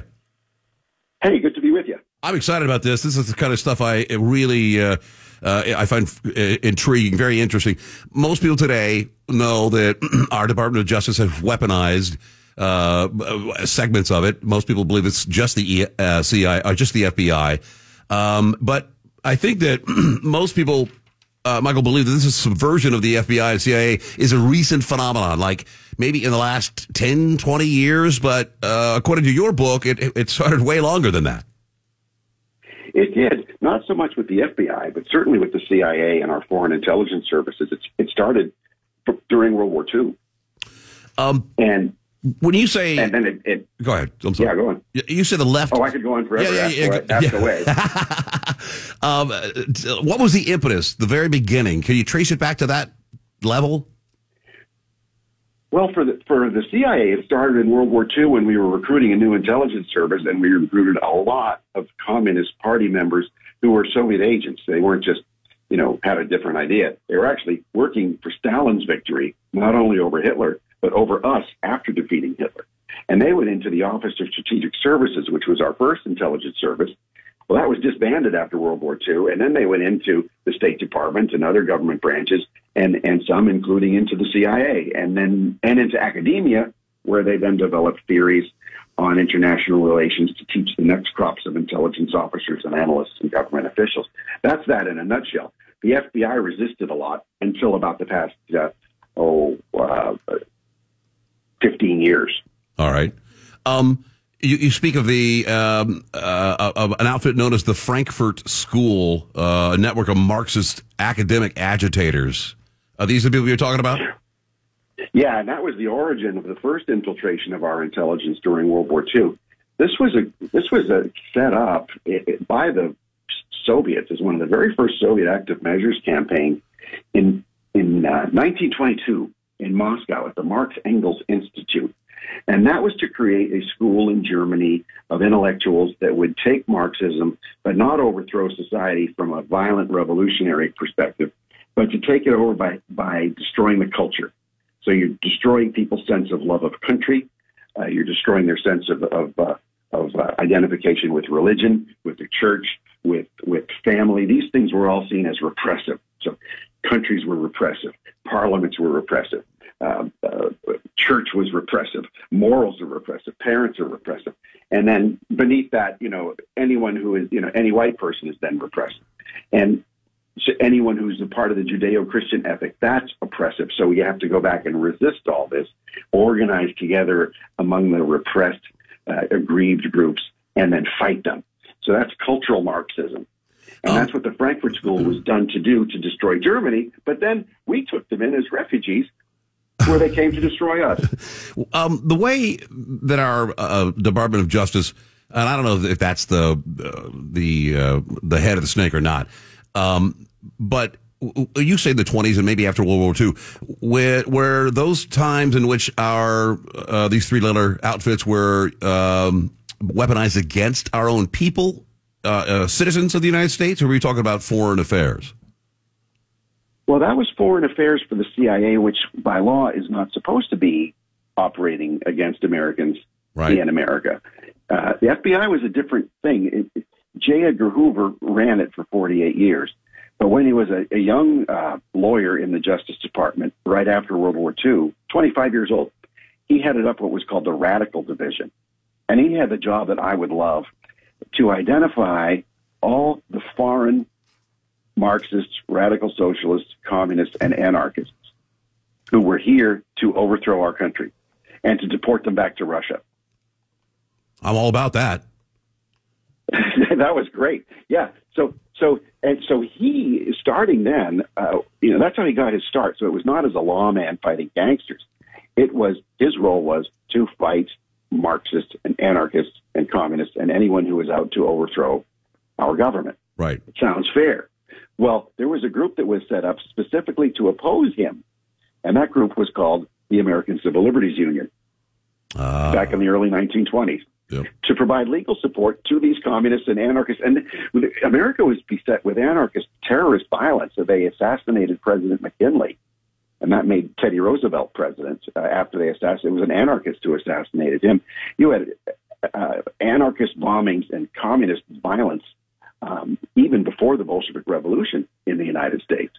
And then trying to sabotage us during World War I. And Leon Trotsky was in New York City. Right. Before we entered World War I to try to sabotage us. So this was nothing new, but we didn't have a big federal central government until Franklin Roosevelt and the New Deal.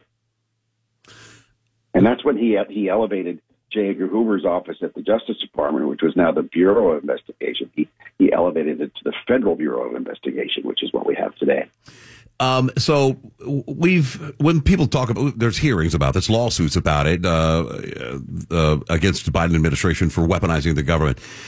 When do we see the FBI begin to be used by, the party in power against their political opponents? Because this can't be the first time the job they're trying to do on Trump. Oh no, it happened from the start. President, Warren Harding, he was elected in 1920. He used the Bureau of Investigation, this was before Hoover, to spy on his political opponents. He was a Republican.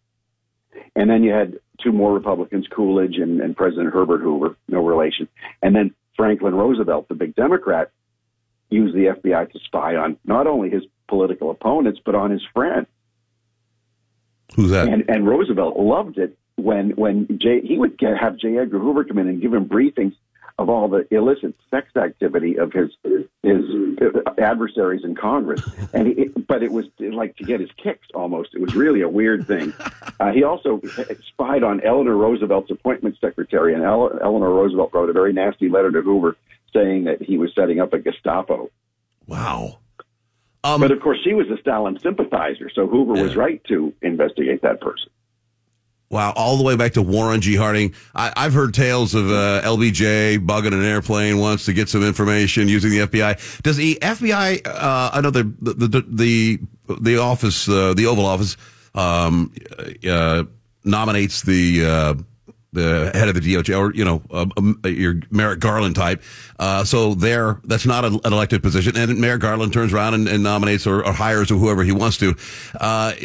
So are we to assume, Mr. Waller, that whoever's in that office is in charge? They get the key to the DOJ, to the to the weaponizing key when the Oval Office changes hands, or is it strictly a Democrat thing now? It seems to be to most people a Democrat thing.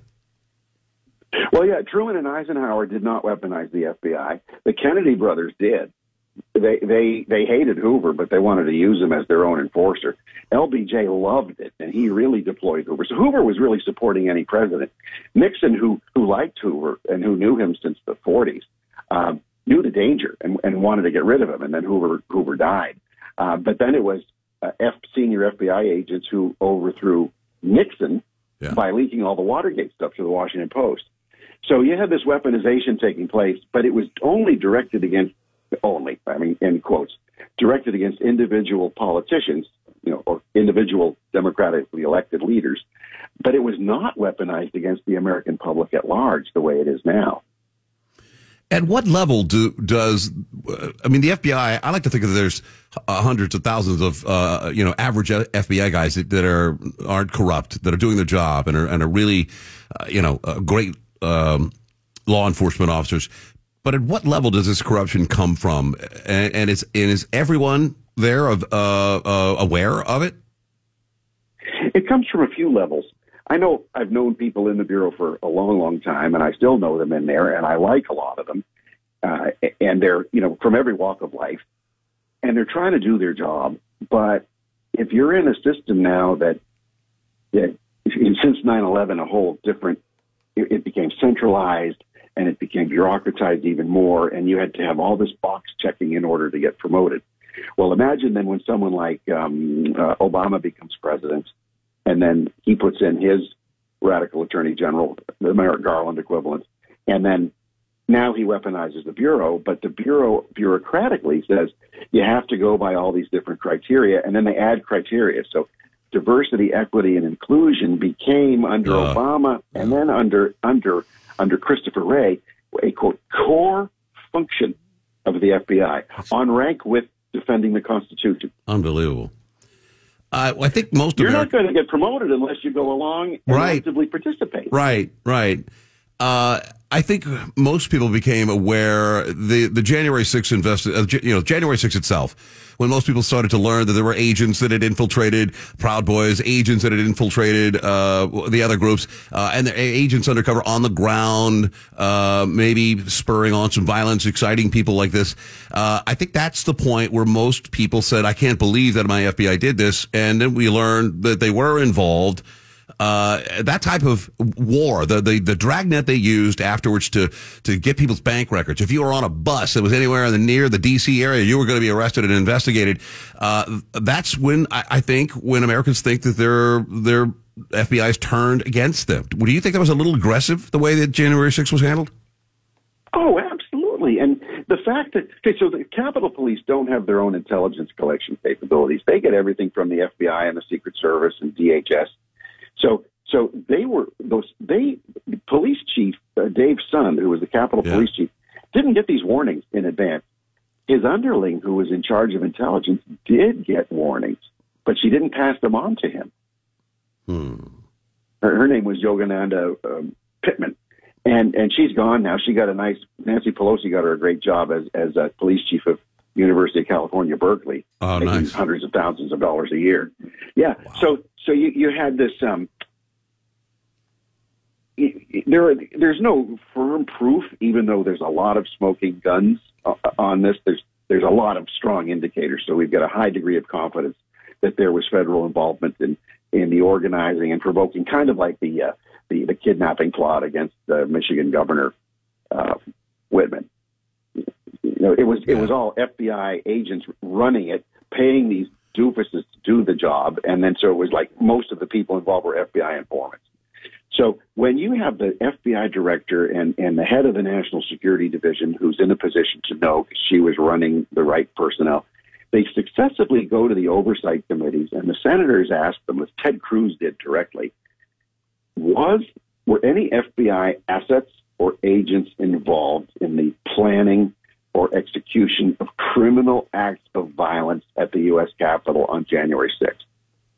It's a yes or no question. Right. And the FBI won't say no. Yeah. It's a bit aggravating. What are we left to conclude? Right. I mean, it's the number one thing. Instantly everyone concludes that there were. I mean, why did you, if you said no, we would, at least have reason to believe there weren't any because the director said no, but he can't even say no, which means yes, in most people's opinion. Yeah. And it's not even like, well, how many were there? Because let's say, okay, well, we need informants in there with these radical groups so that we know what's happening. That's understandable. So you can't infiltrate organized crime unless you're in tight with gangsters. That's a sick thing, but it's understandable. That's how you bust them up. Right. But you can at least say, it's not like the question were how many did you have? That would reveal sensitive law enforcement matters. It's that, were any there, yes or no? It's like, and they won't answer. Like for 3 years now. Yeah, that's insane. 3 years. We're talking about... and instead they're attacking. And then Chris Wray, the FBI director, leaves a Senate hearing when he's being asked these things. Just, hey, sorry, I have to go and catch a flight. Oh, like you didn't know that the hearing was going to be here and you were going to ask these. He doesn't go commercial. He has his own Gulfstream executive jet that he tells it when to fly, not vice versa. So he just gives the finger to the Senate Oversight Committees because he knows he can get away with it. Right. This is J. Michael Waller we're talking to, a former CIA guy. His book is called Big Intel, How the CIA and FBI Went from Cold War Heroes to Deep State Villains. If you'd like to, and I can't wait to read it, Michael, I think this stuff really intrigues me. Before we wind up, because we're running out of time, how do we fix this? How do we get back our intelligence agencies back to a non-political place? Well, in Big Intel, I give 2 chapters to that.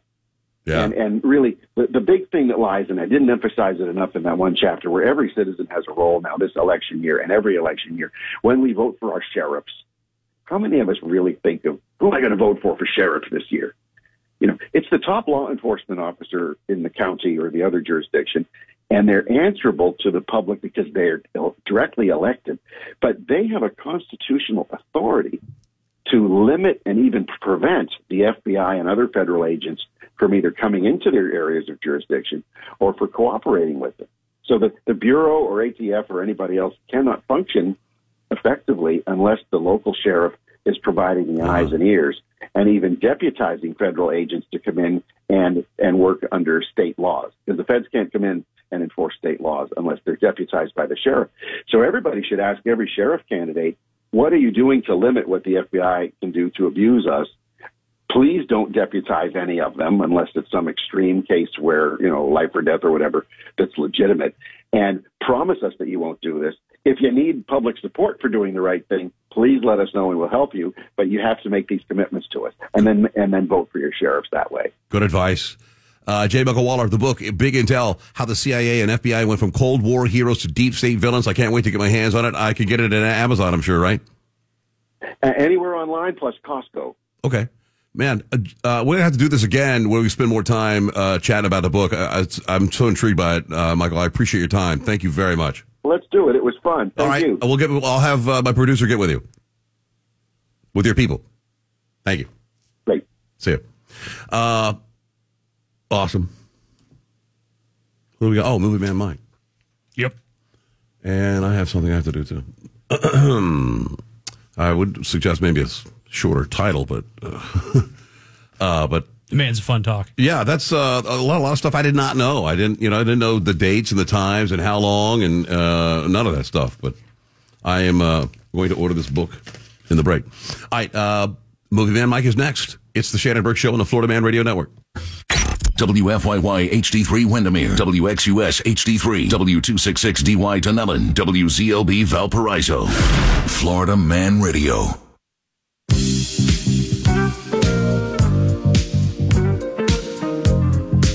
On Friday, Movie Man Mike joins us. You can read his reviews in Newsmax Magazine, at Epic Times, and also at thefederalist.com, and here on the Shannon Burke Show. What's going on, buddy? Yeah. Oh, sorry. There you go. What's happening? I'm doing great. This is a week that's generally reserved for Super Bowl counter programming, and also for Valentine's Day, which is odd because Valentine's Day doesn't show up until Wednesday of next week, but they still have the Super Bowl that they want to counter program against. And I have to say, most of the time, these movies suck bad. And the ones that we got coming out this week aren't that bad. So if you want to not watch the Super Bowl, and I have no dog in this fight with the Super Bowl, and it's all going to be about Taylor Swift. So there's some good choices out there. First, a caller asked about the Naked Gun reboot that's coming out in the fall with Liam Neeson playing the Leslie character who played originally. And I understand Steph MacFarlane is involved in the writing. So I'm looking forward to that. I think Liam Neeson has a great comic untapped potential.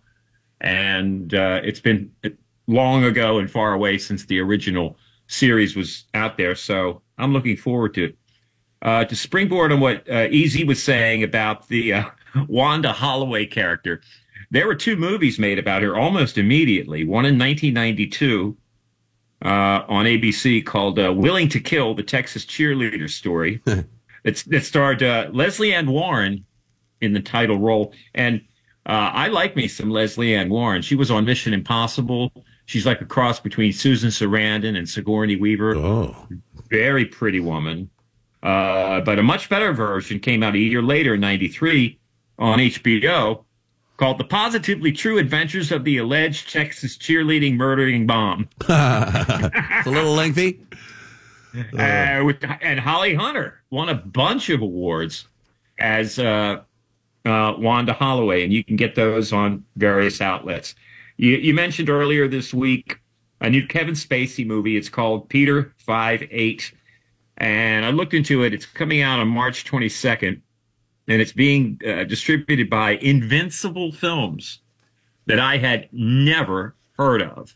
I did a deep search. I can't find anything that this studio has produced thus far, but I did find a trailer, and there's kind of a plumped up Kevin Spacey with a lot of black shoe polish in his hair, who's a high-paid assassin who comes into hijinks in some small town.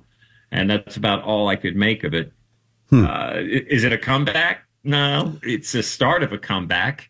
I mean, he was cleared of all kinds of crimes, mostly because he bumped people off that were going to testify him. So I don't really care much about it, and I put out a feeler to Invincible Films to see if I could get a screener. I put the chances on that right now about 50-50, but I'll keep you updated. All right. Out this week on Netflix is called Shane Gillis, Beautiful Dogs. Have you heard of Shane Gillis? Oh, yeah. I'm a fan. Big fan. Okay. Well, this new special, I saw somewhere that he did a couple Donald Trump impersonations. Oh, man. He has a kick-ass Donald Trump. He does. Oh, my God. It's incredible. And you barely see it in the show. You got to wait 44 minutes into the special before he does Trump. And then it's only a few minutes or so, and it's pretty funny. Oh. Big story behind this guy, though. He was hired in 2019 to be a cast member on Saturday Night Live, and they hired him. And then somebody decided after the fact to do some social media background, and he used a couple of bad racial slurs in his, social media, and they fired him before he even got on TV. Yep. But he got the last word because he has been hired to be the host. Yeah, so he's not good enough to be a cast member, but his podcast, his stand up, has got him such recognition right now that they're bringing him in to help those slumping ratings over there.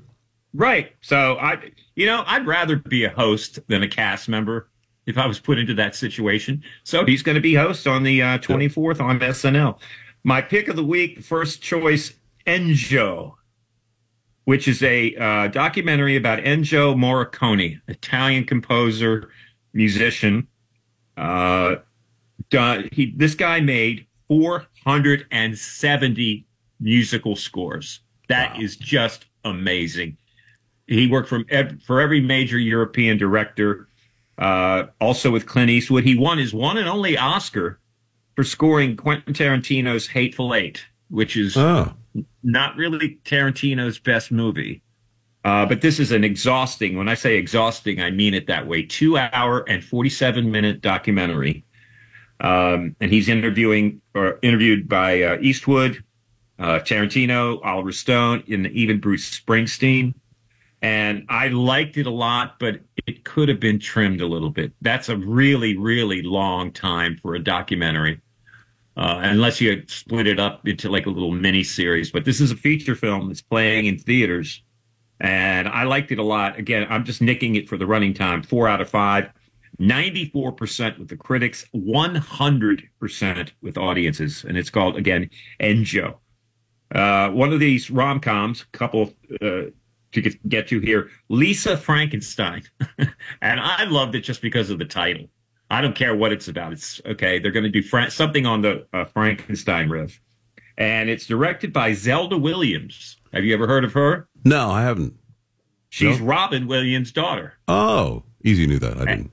And there's she's been in some movies doing bit parts, but this is her first film as a director, with a script written by Diablo Cody, who won the Oscar for Juno back in the 2000s. And it's kind of a riff on Edward Scissorhands and Heathers and more recent Warm Bodies, where this kind of nerdy girl gets in with the bad boy, but in this case, he's actually a corpse. And it's kind of odd.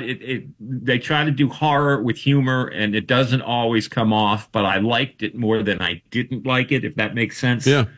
3 out of 5, 51% critics, and 82% audiences. Is that a theater release?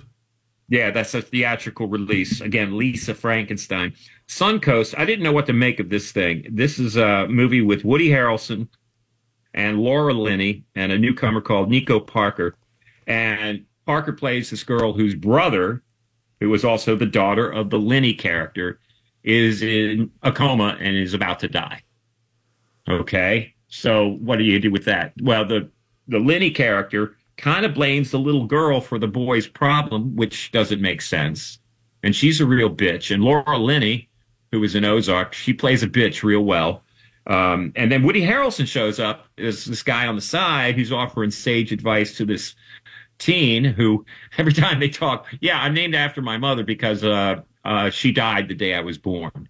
And then somebody else died when I was 3 on my birthday. So it's trying to mix, again, kind of this macabre subject matter with kind of like an offbeat human interest thing. And it worked, but not everybody is going to like it. You're not going to like the mix of the downer material with the comedy material, with the coming of age stuff.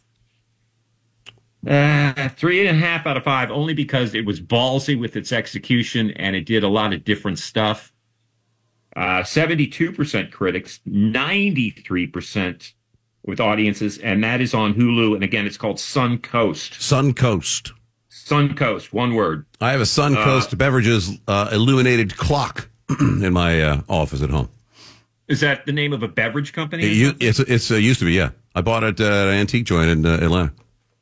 There's another rom-com called Upgraded, which features a couple of people I'd never heard of, and Marissa Tomei.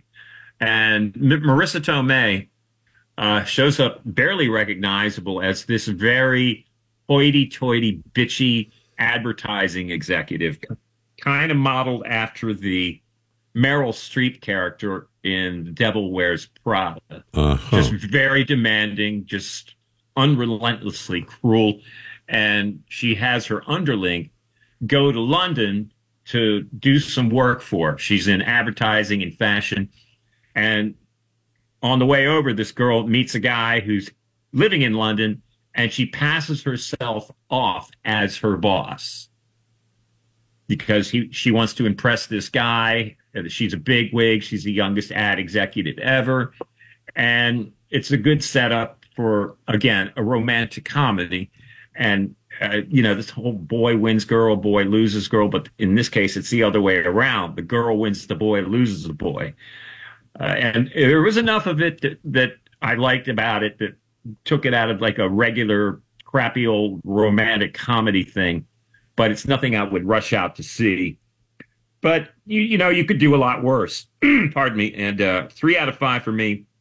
72% critics and 81% with audiences. And it's on Prime, so you don't have to leave the house to see it. The best one of the week, as far as these rom-coms go, is called... is it rom-com season right now? Well, that's what happens around... Super Bowl time? Well, Super Bowl and Valentine's Day. Yeah. And usually they come up with these very triacally, oversweet, stupid, plotted movies. And the two I mentioned and this third one I'm going to mention are kind of smart. They're not stupid. They're not completely predictable. They're not completely likable either. And the demographic for these movies, which is generally over 20 single females with multiple cats, are the people who go see these movies. And Marmalade is not really like that, although it does involve romance.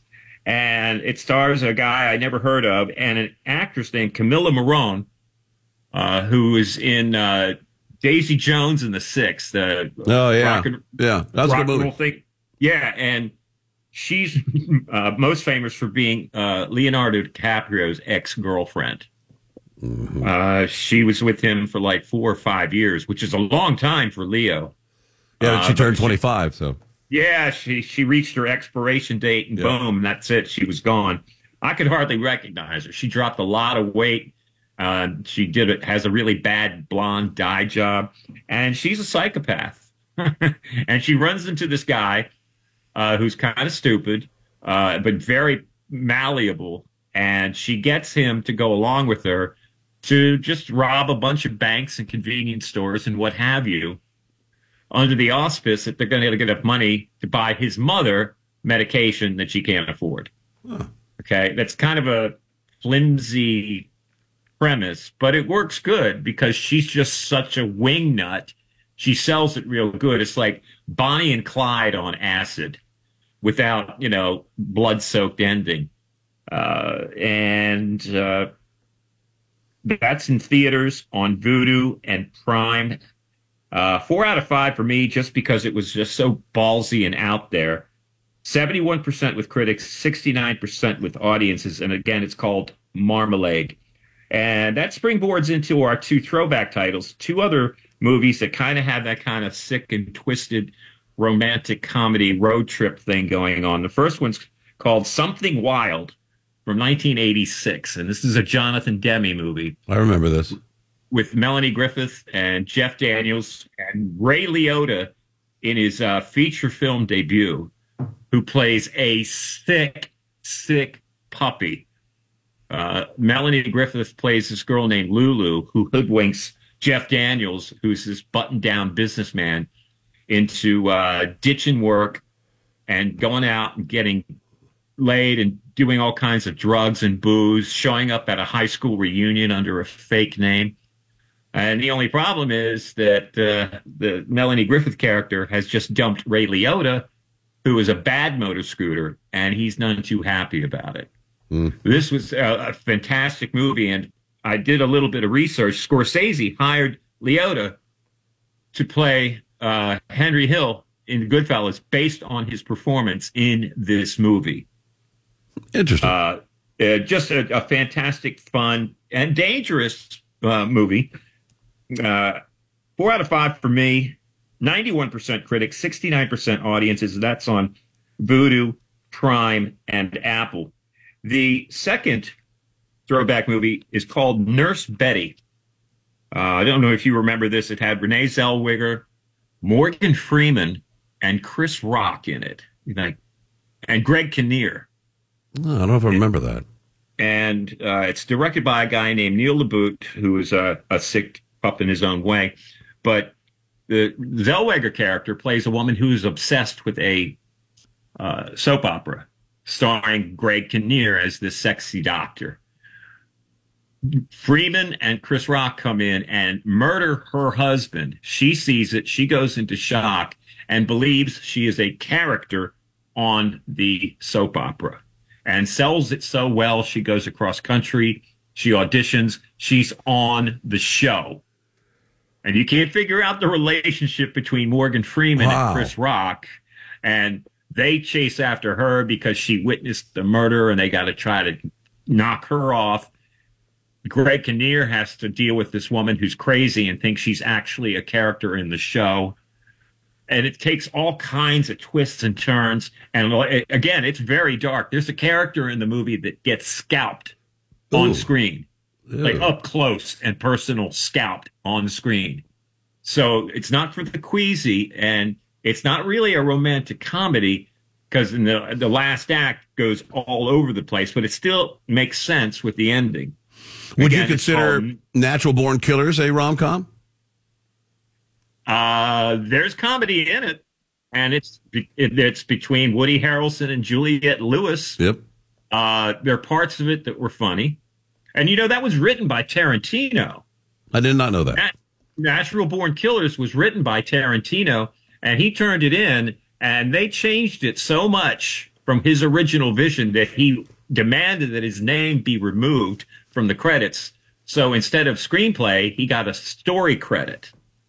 And he said that that final movie had nothing to do with his original script. It was still a great movie, though. It still was. And I remember when I first moved down to Atlanta, I saw it the first week that I had moved down. And I came out and I'm like, I don't know what the hell that thing was, but I liked it. And I don't want to ever see it again. Yeah. And there are movies like that. You're glad you saw it. Yeah, I got a lot out of it. I laughed. I cringed. My jaw dropped. But I don't need to see it again. But there was a scene in there with Rodney Dangerfield that they played up like it was a sitcom within a movie. Yeah. Where some strange stuff was happening. Yeah, and you could take comedy and put them in. There's another one that Tarantino wrote called True Romance. Yeah. With Christian Slater and Patricia Arquette. A lot of humor in that. A lot of violence. A lot of death. So, yeah, you can throw romance into any kind of genre and make it work and make it funny. Next week, there's going to be a couple of really big releases. Bob Marley, One Love. Yeah, I saw the trailers for that. I don't know how I feel about it. I see it on Monday, and I am being guardedly optimistic. This thing was supposed to come out in October of 23. And when you take a movie from the fall of one season and shift it into the winter of the following season, that's a red flag. Like, it's in October, so we want this thing to get some awards notice. We want to get some prestige behind this. No, that didn't happen. And the early reviews are not good. Uh-oh. The guy who is playing Bob Marley looks enough like him. And they got permission from the Marley estate to use original recordings, which is good. But one of the songs that was partially played in the trailer was not a Marley song. It sounded like a cover. So I don't know. And this next one, I wish was coming out this weekend. It would have made a lot of sense, but they didn't do it. It's coming out next week, and it's called The Dynasty. New England Patriots. Oh. Like a movie or a... No, it's a 10-part docuseries on Apple. And not about 45 minutes an episode. So you're talking a good 6 to 7 hours long. And I saw the first episode this morning, and I liked it a lot. I don't like the Patriots. I think a lot of people don't like the Patriots because, they just dominated football for the first 20 years of this century, and it just got boring. It's like, and the Chiefs are turning into the new Patriots. It's like, okay, they're going to go in here. They're favored. They're probably going to win. And I'm getting tired of them already. I don't think anybody likes dynasties that way. You had the Yankees. Yeah. Yeah, but there's enough nudniks out there that'll watch it, I think. Well, I think there's going to be a lot of people who will want to watch it just because, and it's not favorable. It's not like this is a fawning love letter to Tom Brady. Really? No, at least in the first episode, it's looking at this thing through a very clear lens. There's no rose-colored glasses. And I'm going to be doing a lot of watching between now and next Friday because that's when it gets released. So we're almost out of the woods. The winter is almost over. We're going to start getting into the spring and summer season beginning around March. And this frozen tundra wasteland of late winter will be over. Amen. Thank you, Mike. Read Mike's reviews in Newsmax Magazine at thefederalist.com and at epictimes.com. Get some hot sauce, brand 25 peppers at AOL.com. Still got some left? Yeah, buddy. All right. Got plenty. Good to hear, brother. All right. Thank you. Thank you, buddy. Talk to you later. See you next week. See you, bud. Bye. Bye. All right. Let's take our last break here. Well, no, it's not the last break. When we get back, we'll get to your remarks. Why did the NFL championship game Sunday make $485 million? I don't understand that. Are they talking about the AFC one because of Taylor Swift? Yes. More than likely, yeah. Yeah. She brings so much advertising dollars right now. That's true. I mean, that's the part that people aren't looking when when you look through the lens of the business side for the NFL. They're going to advertising and go, all right, I know it's the Super Bowl, but we're probably going to get another probably couple million eyes on the Super Bowl this year. Yeah, definitely. And so the normal advertising rates, we boost them up a little bit. I heard like $7.5 million for a 30-second spot. Yeah, they're pretty crazy. Yikes. All right, your remarks as well. It's the Shannon Burke Show on the Florida Man Radio Network. Okay, men, time to be an all-star caregiver. Drive them to physical therapy, doctor's appointments. Be there emotionally and physically. Don't give up. Don't ever give up. Caregiving is tougher than tough. Find care guides at aarp.org/caregiving. Brought to you by AARP and the Ad Council.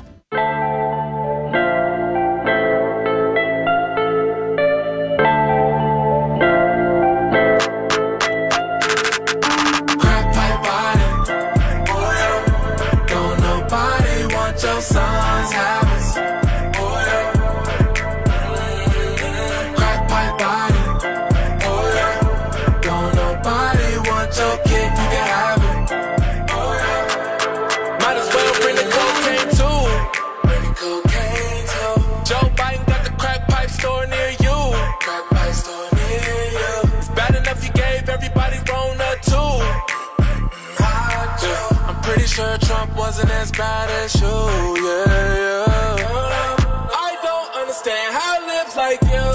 How can they like you? Can't believe people just can't see the truth. How can they see the truth? They killing us right in front of our face like it's cool, Not cool. If you don't like our country like that, you can move, You can move, Crack pipe Biden. Your son's habits, Crack pipe Biden, Don't nobody want your kid, you can have it,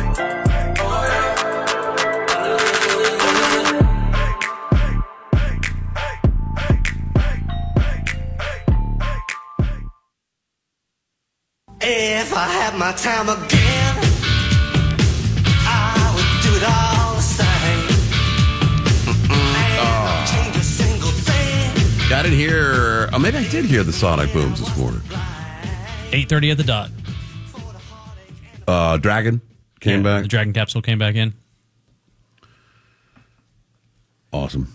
Yeah, classic for me. I grew up in that on that coast. And I remember used to it. The first time I ever heard was a shuttle coming back. I was in my driveway putting brake shoes on a car, brake pads, and I heard it, and I was like, what the hell is that? I had no idea. It was when I first got here. And I'm like, I got up and went inside, and my wife at the time, I said, did you hear this? She goes, yeah, what was that? I said, I have no idea. I turned on the TV, and then, of course, I figured it out, right? That's why I learned about muck fires. Like 2 days after I moved here, there was a giant muck fire, and my whole neighborhood was covered in smoke, and I was running around like, where's the fire? Where's the fire? Yeah, no, I heard it. I heard that boom, boom. I was like, oh. I Googled, like, is their launch or there's some return at Dragon Capsule. I was like, yeah, it sounded familiar. Then I look over and my phone is just pinging from the neighborhood app. Oh, yeah. People freaking out. Oh, my God, what was that? It's terrorism. We're under attack. You going to do any betting on the game? No, I don't ever bet. I think it's a waste of money to me. Yeah. I have a prop bet sheet here from The Athletic.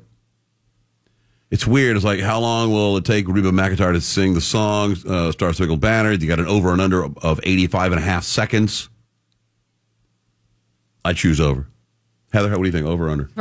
Over? For Reba? Yeah. No, she'll be under. Mm-mm. Will she sing an a cappella? No, she'll have a band. You think? Oh, but wouldn't that be nice? There've only been 5 ever have actually done an a cappella. Really? Yeah. Most of them have a backing band. Will Taylor be shown on the broadcast during the national anthem? Yes. See whether or not she's got her hand over her heart? Her heart, yeah. Will she be shown before the final whistle wearing clothing that bears Travis Kelce's name, number, image, or likeness? I said no on that one. Before the final. I mean, she's going to wear an 87 probably somewhere. You think? Yeah. At least it'll probably say 87 on her jacket or something like that. Who's going to sit next to her in the box? Oh, Brittany Jason Mahomes. Kelce, Donna Kelce, Brittany Mahomes, or nobody? Well, somebody's going to sit next to her. Donna, I said Donna. Nah, it'll be Brittany Mahomes. Just hugging all over as much as she possibly can. Which landmark are they showing on the screen during the broadcast? The Vegas welcome sign, the Bellagio fountains, the MGM Grand Lion, the Sphere. I think it's going to be the Sphere. The first one will be the Vegas welcome sign. Yeah. Yeah, I agree. Will they show a casino floor? B-roll footage, oh yeah. Yeah, definitely. Will an image of SpongeBob be shown on the broadcast during the game, not during a commercial break? Yes. That's because the Nickelodeon thing? Yeah, Nickelodeon is simulcasting the game, and I don't know if they're doing like weird slime on the field stuff, things like that. So, Yeah. of course, they'll have like SpongeBob pop up. Like, hey, you can switch over to Nickelodeon and Paramount for simulcast going on. Will Usher wear sunglasses during his halftime performance? Usher. I say yes. Yes.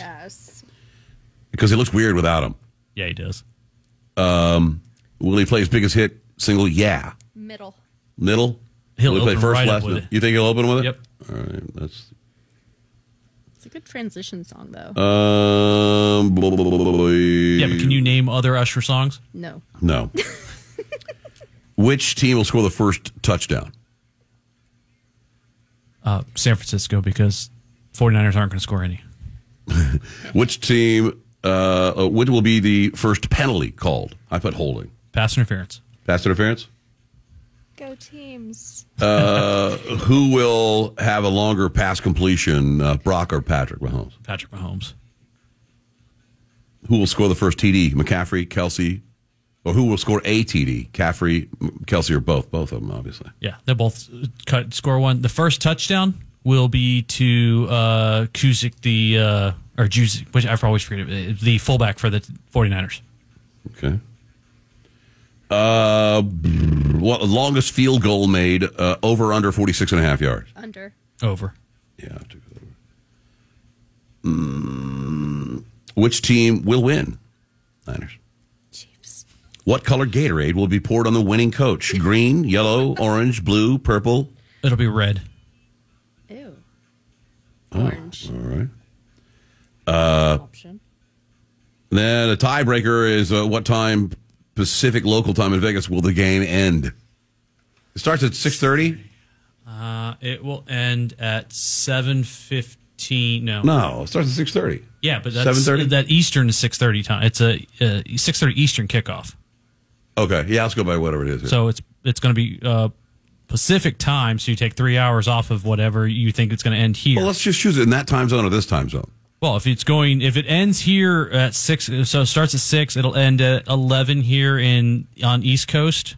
No, That's 5 hours. with commercials and halftime show. Yeah, it'll be probably close to that. Yeah, probably a 4-hour game, right? 4.5. So I'd say 10:30. So I would say 7:30 in Vegas time, Pacific. All right, I'll hold on to my sheet. This is a gentleman's wager. We're not. Yes, of course, because we would never do any type of illegal gambling on JBC property. No, we would not. We wouldn't do anything to violate the rules of the FCC and other outfits. Should we get to Probably should, yes. remarks from the Florida Man Radio app, powered by Morris Family Farms and Organic Meats? You know the routine. It's got a great catalog of archives of stuff there, all commercial free. A little button at the bottom is how you can talk to us. There we go. Ton Daytona. Robes? Wands? Yeah, afraid so. I don't know anything about this. I do know that there's some signs up in my neighborhood, which is not far from there, that says this road's closed from 6 till 9 a.m. It's like some kind of road race or something. Or I don't know. Maybe It might be this Harry Potter people geocaching. Yeah, the worst thing you want to do is be rolling down those cobblestones and waffle a wizard, too. I don't know if my last one went through, but I wanted to follow up with One Hung Low. He was wondering what was discussed in the minute that he missed. I believe it was sexual stamina and premature ejaculation. So Biden was asked today in an interview why he keeps violating the Constitution with his policies. And he just said, well, I signed the damn thing. That's funny. Hey, what's up, Shando? Easy, Heather, Sparky352. Hey, man, I just wanted to call and tell y'all thanks for another great week of radio, man. I'm actually celebrating my mom's 77th birthday tonight. We're cooking some steaks. All right. A couple Jonathan Morris New York strips and enjoying ourselves out by the pool. Sweet. You guys have a great weekend. Go Chiefs. Talk to you Monday. Happy birthday to Mama 352. Mm-hmm. Mr. Waller was a really fascinating listen. Thanks, Shannon. Appreciate it. Yeah, let's get him back again because he's just a wealth of information. Yeah, man. he could have gone an hour with him easily. That was cool, man. Yeah, I can't wait to get that book. I think Vivek's got the right idea, which is, 75% of them just need to be gone. And then, because now that you build this big force, now they got to find something to look for, looking for white supremacy. At least like maybe all of the top bureaucrats, keep some of the grunts, but man, the whole thing just needs to be redone.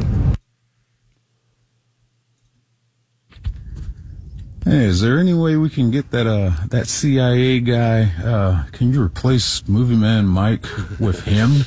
I'm asking for a boatload of friends. Come on, we love Movie Man Mike. Oh no, I think that the cool way he said to do it, so it's a random drawing, like he said with the government, which is if your name ends in these 3 letters, you're gone, and they just keep doing that, so that way it's not, favoritism and which department and all that, because clearly it's, the government's too big, all of it's too big, and once they get that big, they never get smaller, so it's the only way to do it. Oh, buddy Sam. I never knew he was sick. I just know he made a lot of great music and he was a hell of a great entertainer. We're going to miss Toby. It's a hell of a loss. He stood for the United States. It was in his music and we all enjoyed it. A bunch of his music, we'll never forget it. We'll never forget Toby. No. You guys rock. He was that little bit of country. Shannon, I believe you're recognized all around Winter Park.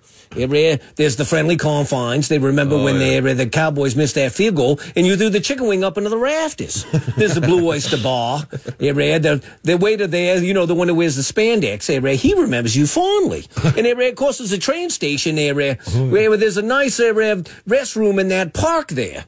They remember you there. The guy said, do you know Shannon Burke? And we concurred that you have a very nice grip. Well, guess what? If I join up and volunteer for the state guard, Ron DeSantis will ship me to Texas for free. Well, by golly gee whiz, I get to go back to boot camp one more time and commence to killing myself for a couple 8 weeks. Dear Lord, have mercy. I can't look forward to it any harder than I'm doing right now. My prayer's been answered. Love you, babies. Get you some, Sam. All you have to do is say, hey, I'd like to volunteer for the state guard. Like, all right, you're in. They don't do any further, like, talk to you. No, see your background and everything. You'll be good to go. Yeah. Well, we'll sort of be sore to lose Sam to Texas. He's going to be host. That's probably what Saturday Night Live wants, is him to do Trump impersonations on the show regularly. That's why they're trying to smooth the, gap. Alec won't be free for him anytime soon. I think Alex Trump wasn't good because it was done from a place of hate, Yeah, he duck-lipped it and everything. Yeah. He tried to... I mean, Shane Gillis is absolutely, he's better than that guy. The Sean, what's his name on Twitter? He's got his own show out of doing his Trump impression. I mean, he's good. But man, Shane Gillis, man. Come on. Hey, this is Jimmy from Tampa. For Movie Man Mike, my wife's name is Lisa. So any movie named Lisa Frankenstein, I gotta watch. All right. Thanks for listening to Tampa. Damn, Shannon, that was an incredible interview with the CIA guy. And not for nothing, Leslie Ann Warren was also in a great movie called Clue, based on the game. And she was a smoke show. God knows what she looks like now, but she was beautiful. Who was he talking about? He said Leslie Ann Warren. Leslie Ann Warren.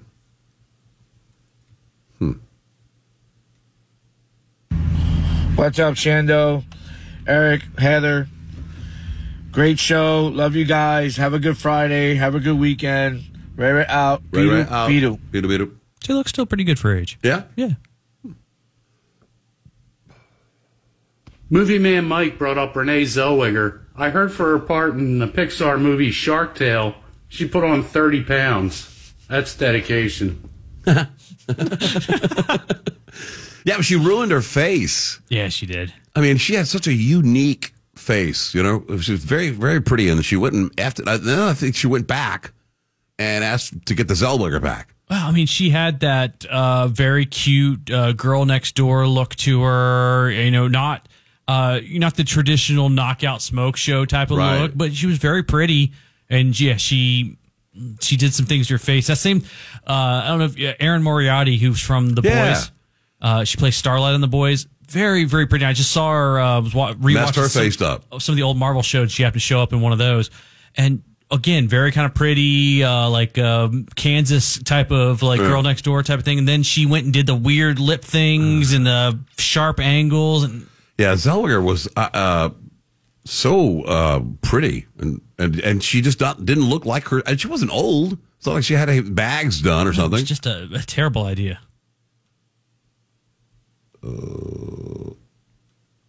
I know a guy that wears sunglasses no matter how dark it is, because if he takes them off, both his eyeballs are positioned right up next to exactly the side of his nose.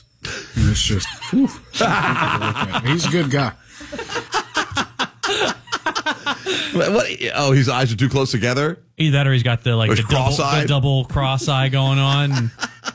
I probably wear sunglasses too if that was the case. Yeah, or that you have that eye bulging disease. There's medicine for that now that's advertised all over cable TV. Is that a big epidemic going on? Apparently enough for them to put an ad on TV to make your eyes unbulge. Just finished the Putin interview. I suggest you watch the entire thing. Very informative. Bidu. Yeah, I think when we hear, well, we see it, and we hear that, the current crop of 50-somethings that are hosting most cable news stations are out. No more 8-figure people, and we hear the layoffs and all over media, and here comes Tucker, literally just with a Twitter account, and he gets, I don't know what it is up to now. It was almost 200. 162 million was the last time I think I saw it. That's more than any television news ever. Yeah, I mean, he's getting eyes on a 2-hour interview. Just imagine trying to put a 2-hour interview on ABC News, and nobody's going to be watching that. Right now, it is 167 million, I think. It's pretty impressive. I got to watch the rest of it. It's so, it's like watching a movie. I mean, it is. I think Tucker wasn't as hard as he could have been on him. He did kind of lead him along, but then also there was Putin for the first kind of hour of it put together a history of the entire his Russian Empire during that time period. He has an encyclopedic knowledge of that country's history. It's pretty impressive. I'm trying to figure out if I have any. Have you seen the latest picture of the flying saucer? We got new ones? Yeah. These were out in Mexico. And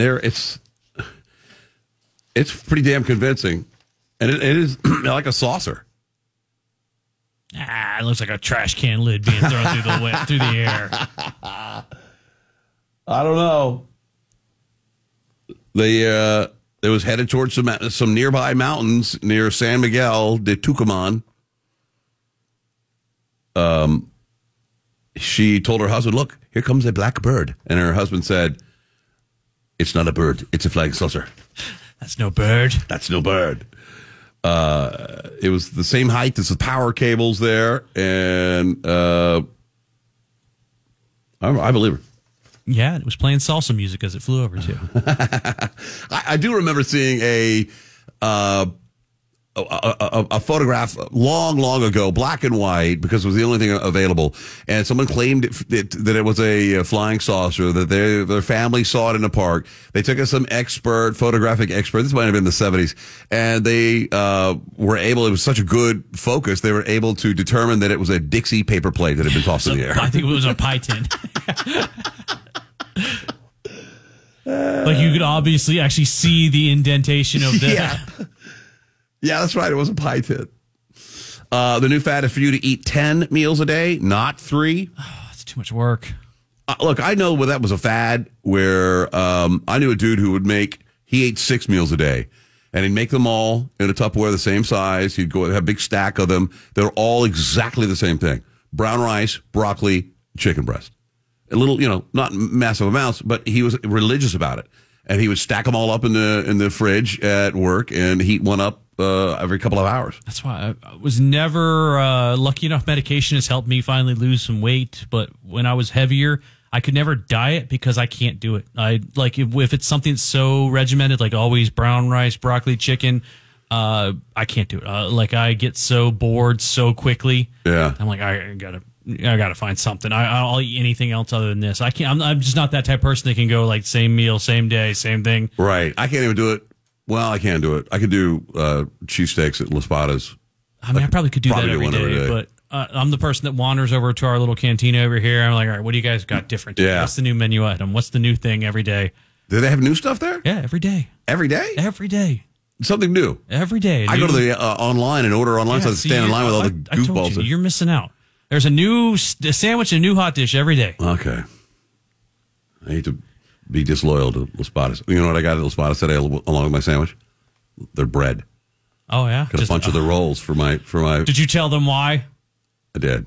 Okay. Well, They said, well, you don't know what you're doing. You can't make Philly cheesesteaks. I said, look, I'm not trying to replicate what you're doing here, but I love them so much, and I got this new griddle at home, and I've done it a couple of times with great success, except for the bread, because I the bread I get at the grocery store, even the bakery bread at the grocery store, not the same at all. Their bread comes from Philadelphia. Yeah, I'm surprised they even sold it to you. Like, listen, they were very proud of it too.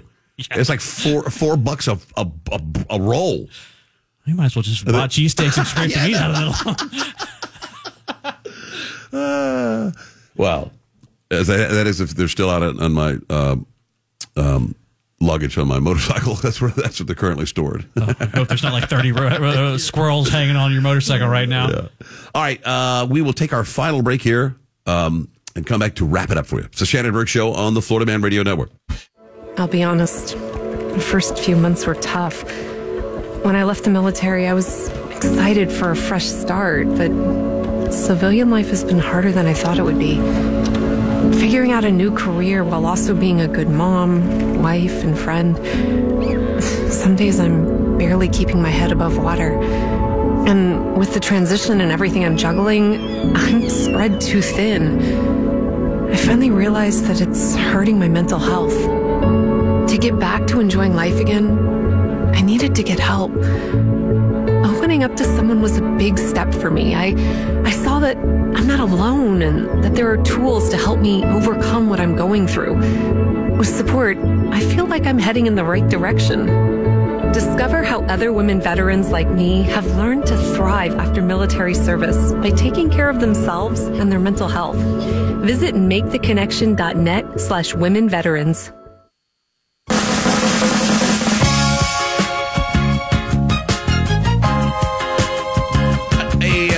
Transgender woman in Michigan, Brianna Kingsley, filed a small claims petition last year alleging her ex, William Wojciechowski, quote, retains possession of my surgically extracted testicles, preserved in a mason jar and kept in the fridge next to the eggs. I remember this. This is the one that says that they're to the transgender Muslim.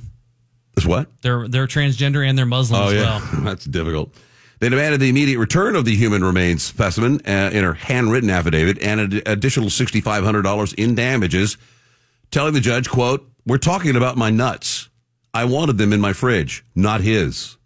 The damages were the loss of these nuts. Wojciechowski, meanwhile, said he'd already tossed out the testicles and filed a counterclaim for the same amount, claiming he'd been humiliated by coverage of the nutty case by worldwide news outlets. But the judge, District Judge Jeremy Bowie, denied both their claims, calling the whole matter, quote, a wash during a contentious hearing, adding that his decision cannot be appealed. Yep. I already threw out D's. Yeah. These nuts. The judge noted how hard it was to calculate potential damages. I can put a dollar amount on, say, if you were missing work at $16 an hour, but as to testicles, I can't really put a number on it. He said he had the chance to retrieve. The judge said Kingsley had a chance to retrieve her testicles when an Oakland County sheriff's deputy accompanied to her former boyfriend's house in January of last year. At the time, Kingsley had just gotten out of jail, where she spent 3 days and was fined $100 for violating a personal protection order he had filed against her. They allowed a one-time visit with the sheriff's office in situations like that for people to go back and get their belongings. There was not any trouble going on. And she neglected. The judge said Miss Kingsley failed to retrieve her testicles from the refrigerator at that time. If they were so important to her, she had the opportunity to grab them, and she didn't. Your Honor, she kept leaving her testicles next to the pickled eggs, and I got tired of it. So her boyfriend said, Your Honor, they're rotting in my fridge. I've got food in there. I wanted to eat. She didn't keep in a biohazard container like she was supposed to. It was in a Hellman's mayonnaise jar. That's it for us. Thank you, Easy. Thank you. Thank you, Heather. Thank you. Thank you, this audience. Thanks to Mr. Waller, T. Michael Waller. Get his book.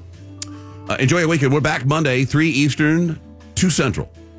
Bubba the Love Sponge starts things off on this little network. Angry and pilled up, like Elvis Presley. Don Miller after that. And we'll see you tomorrow. Oh, we'll see you Monday on the Florida Man Radio Network. I'm Shannon Burke. Have a great weekend.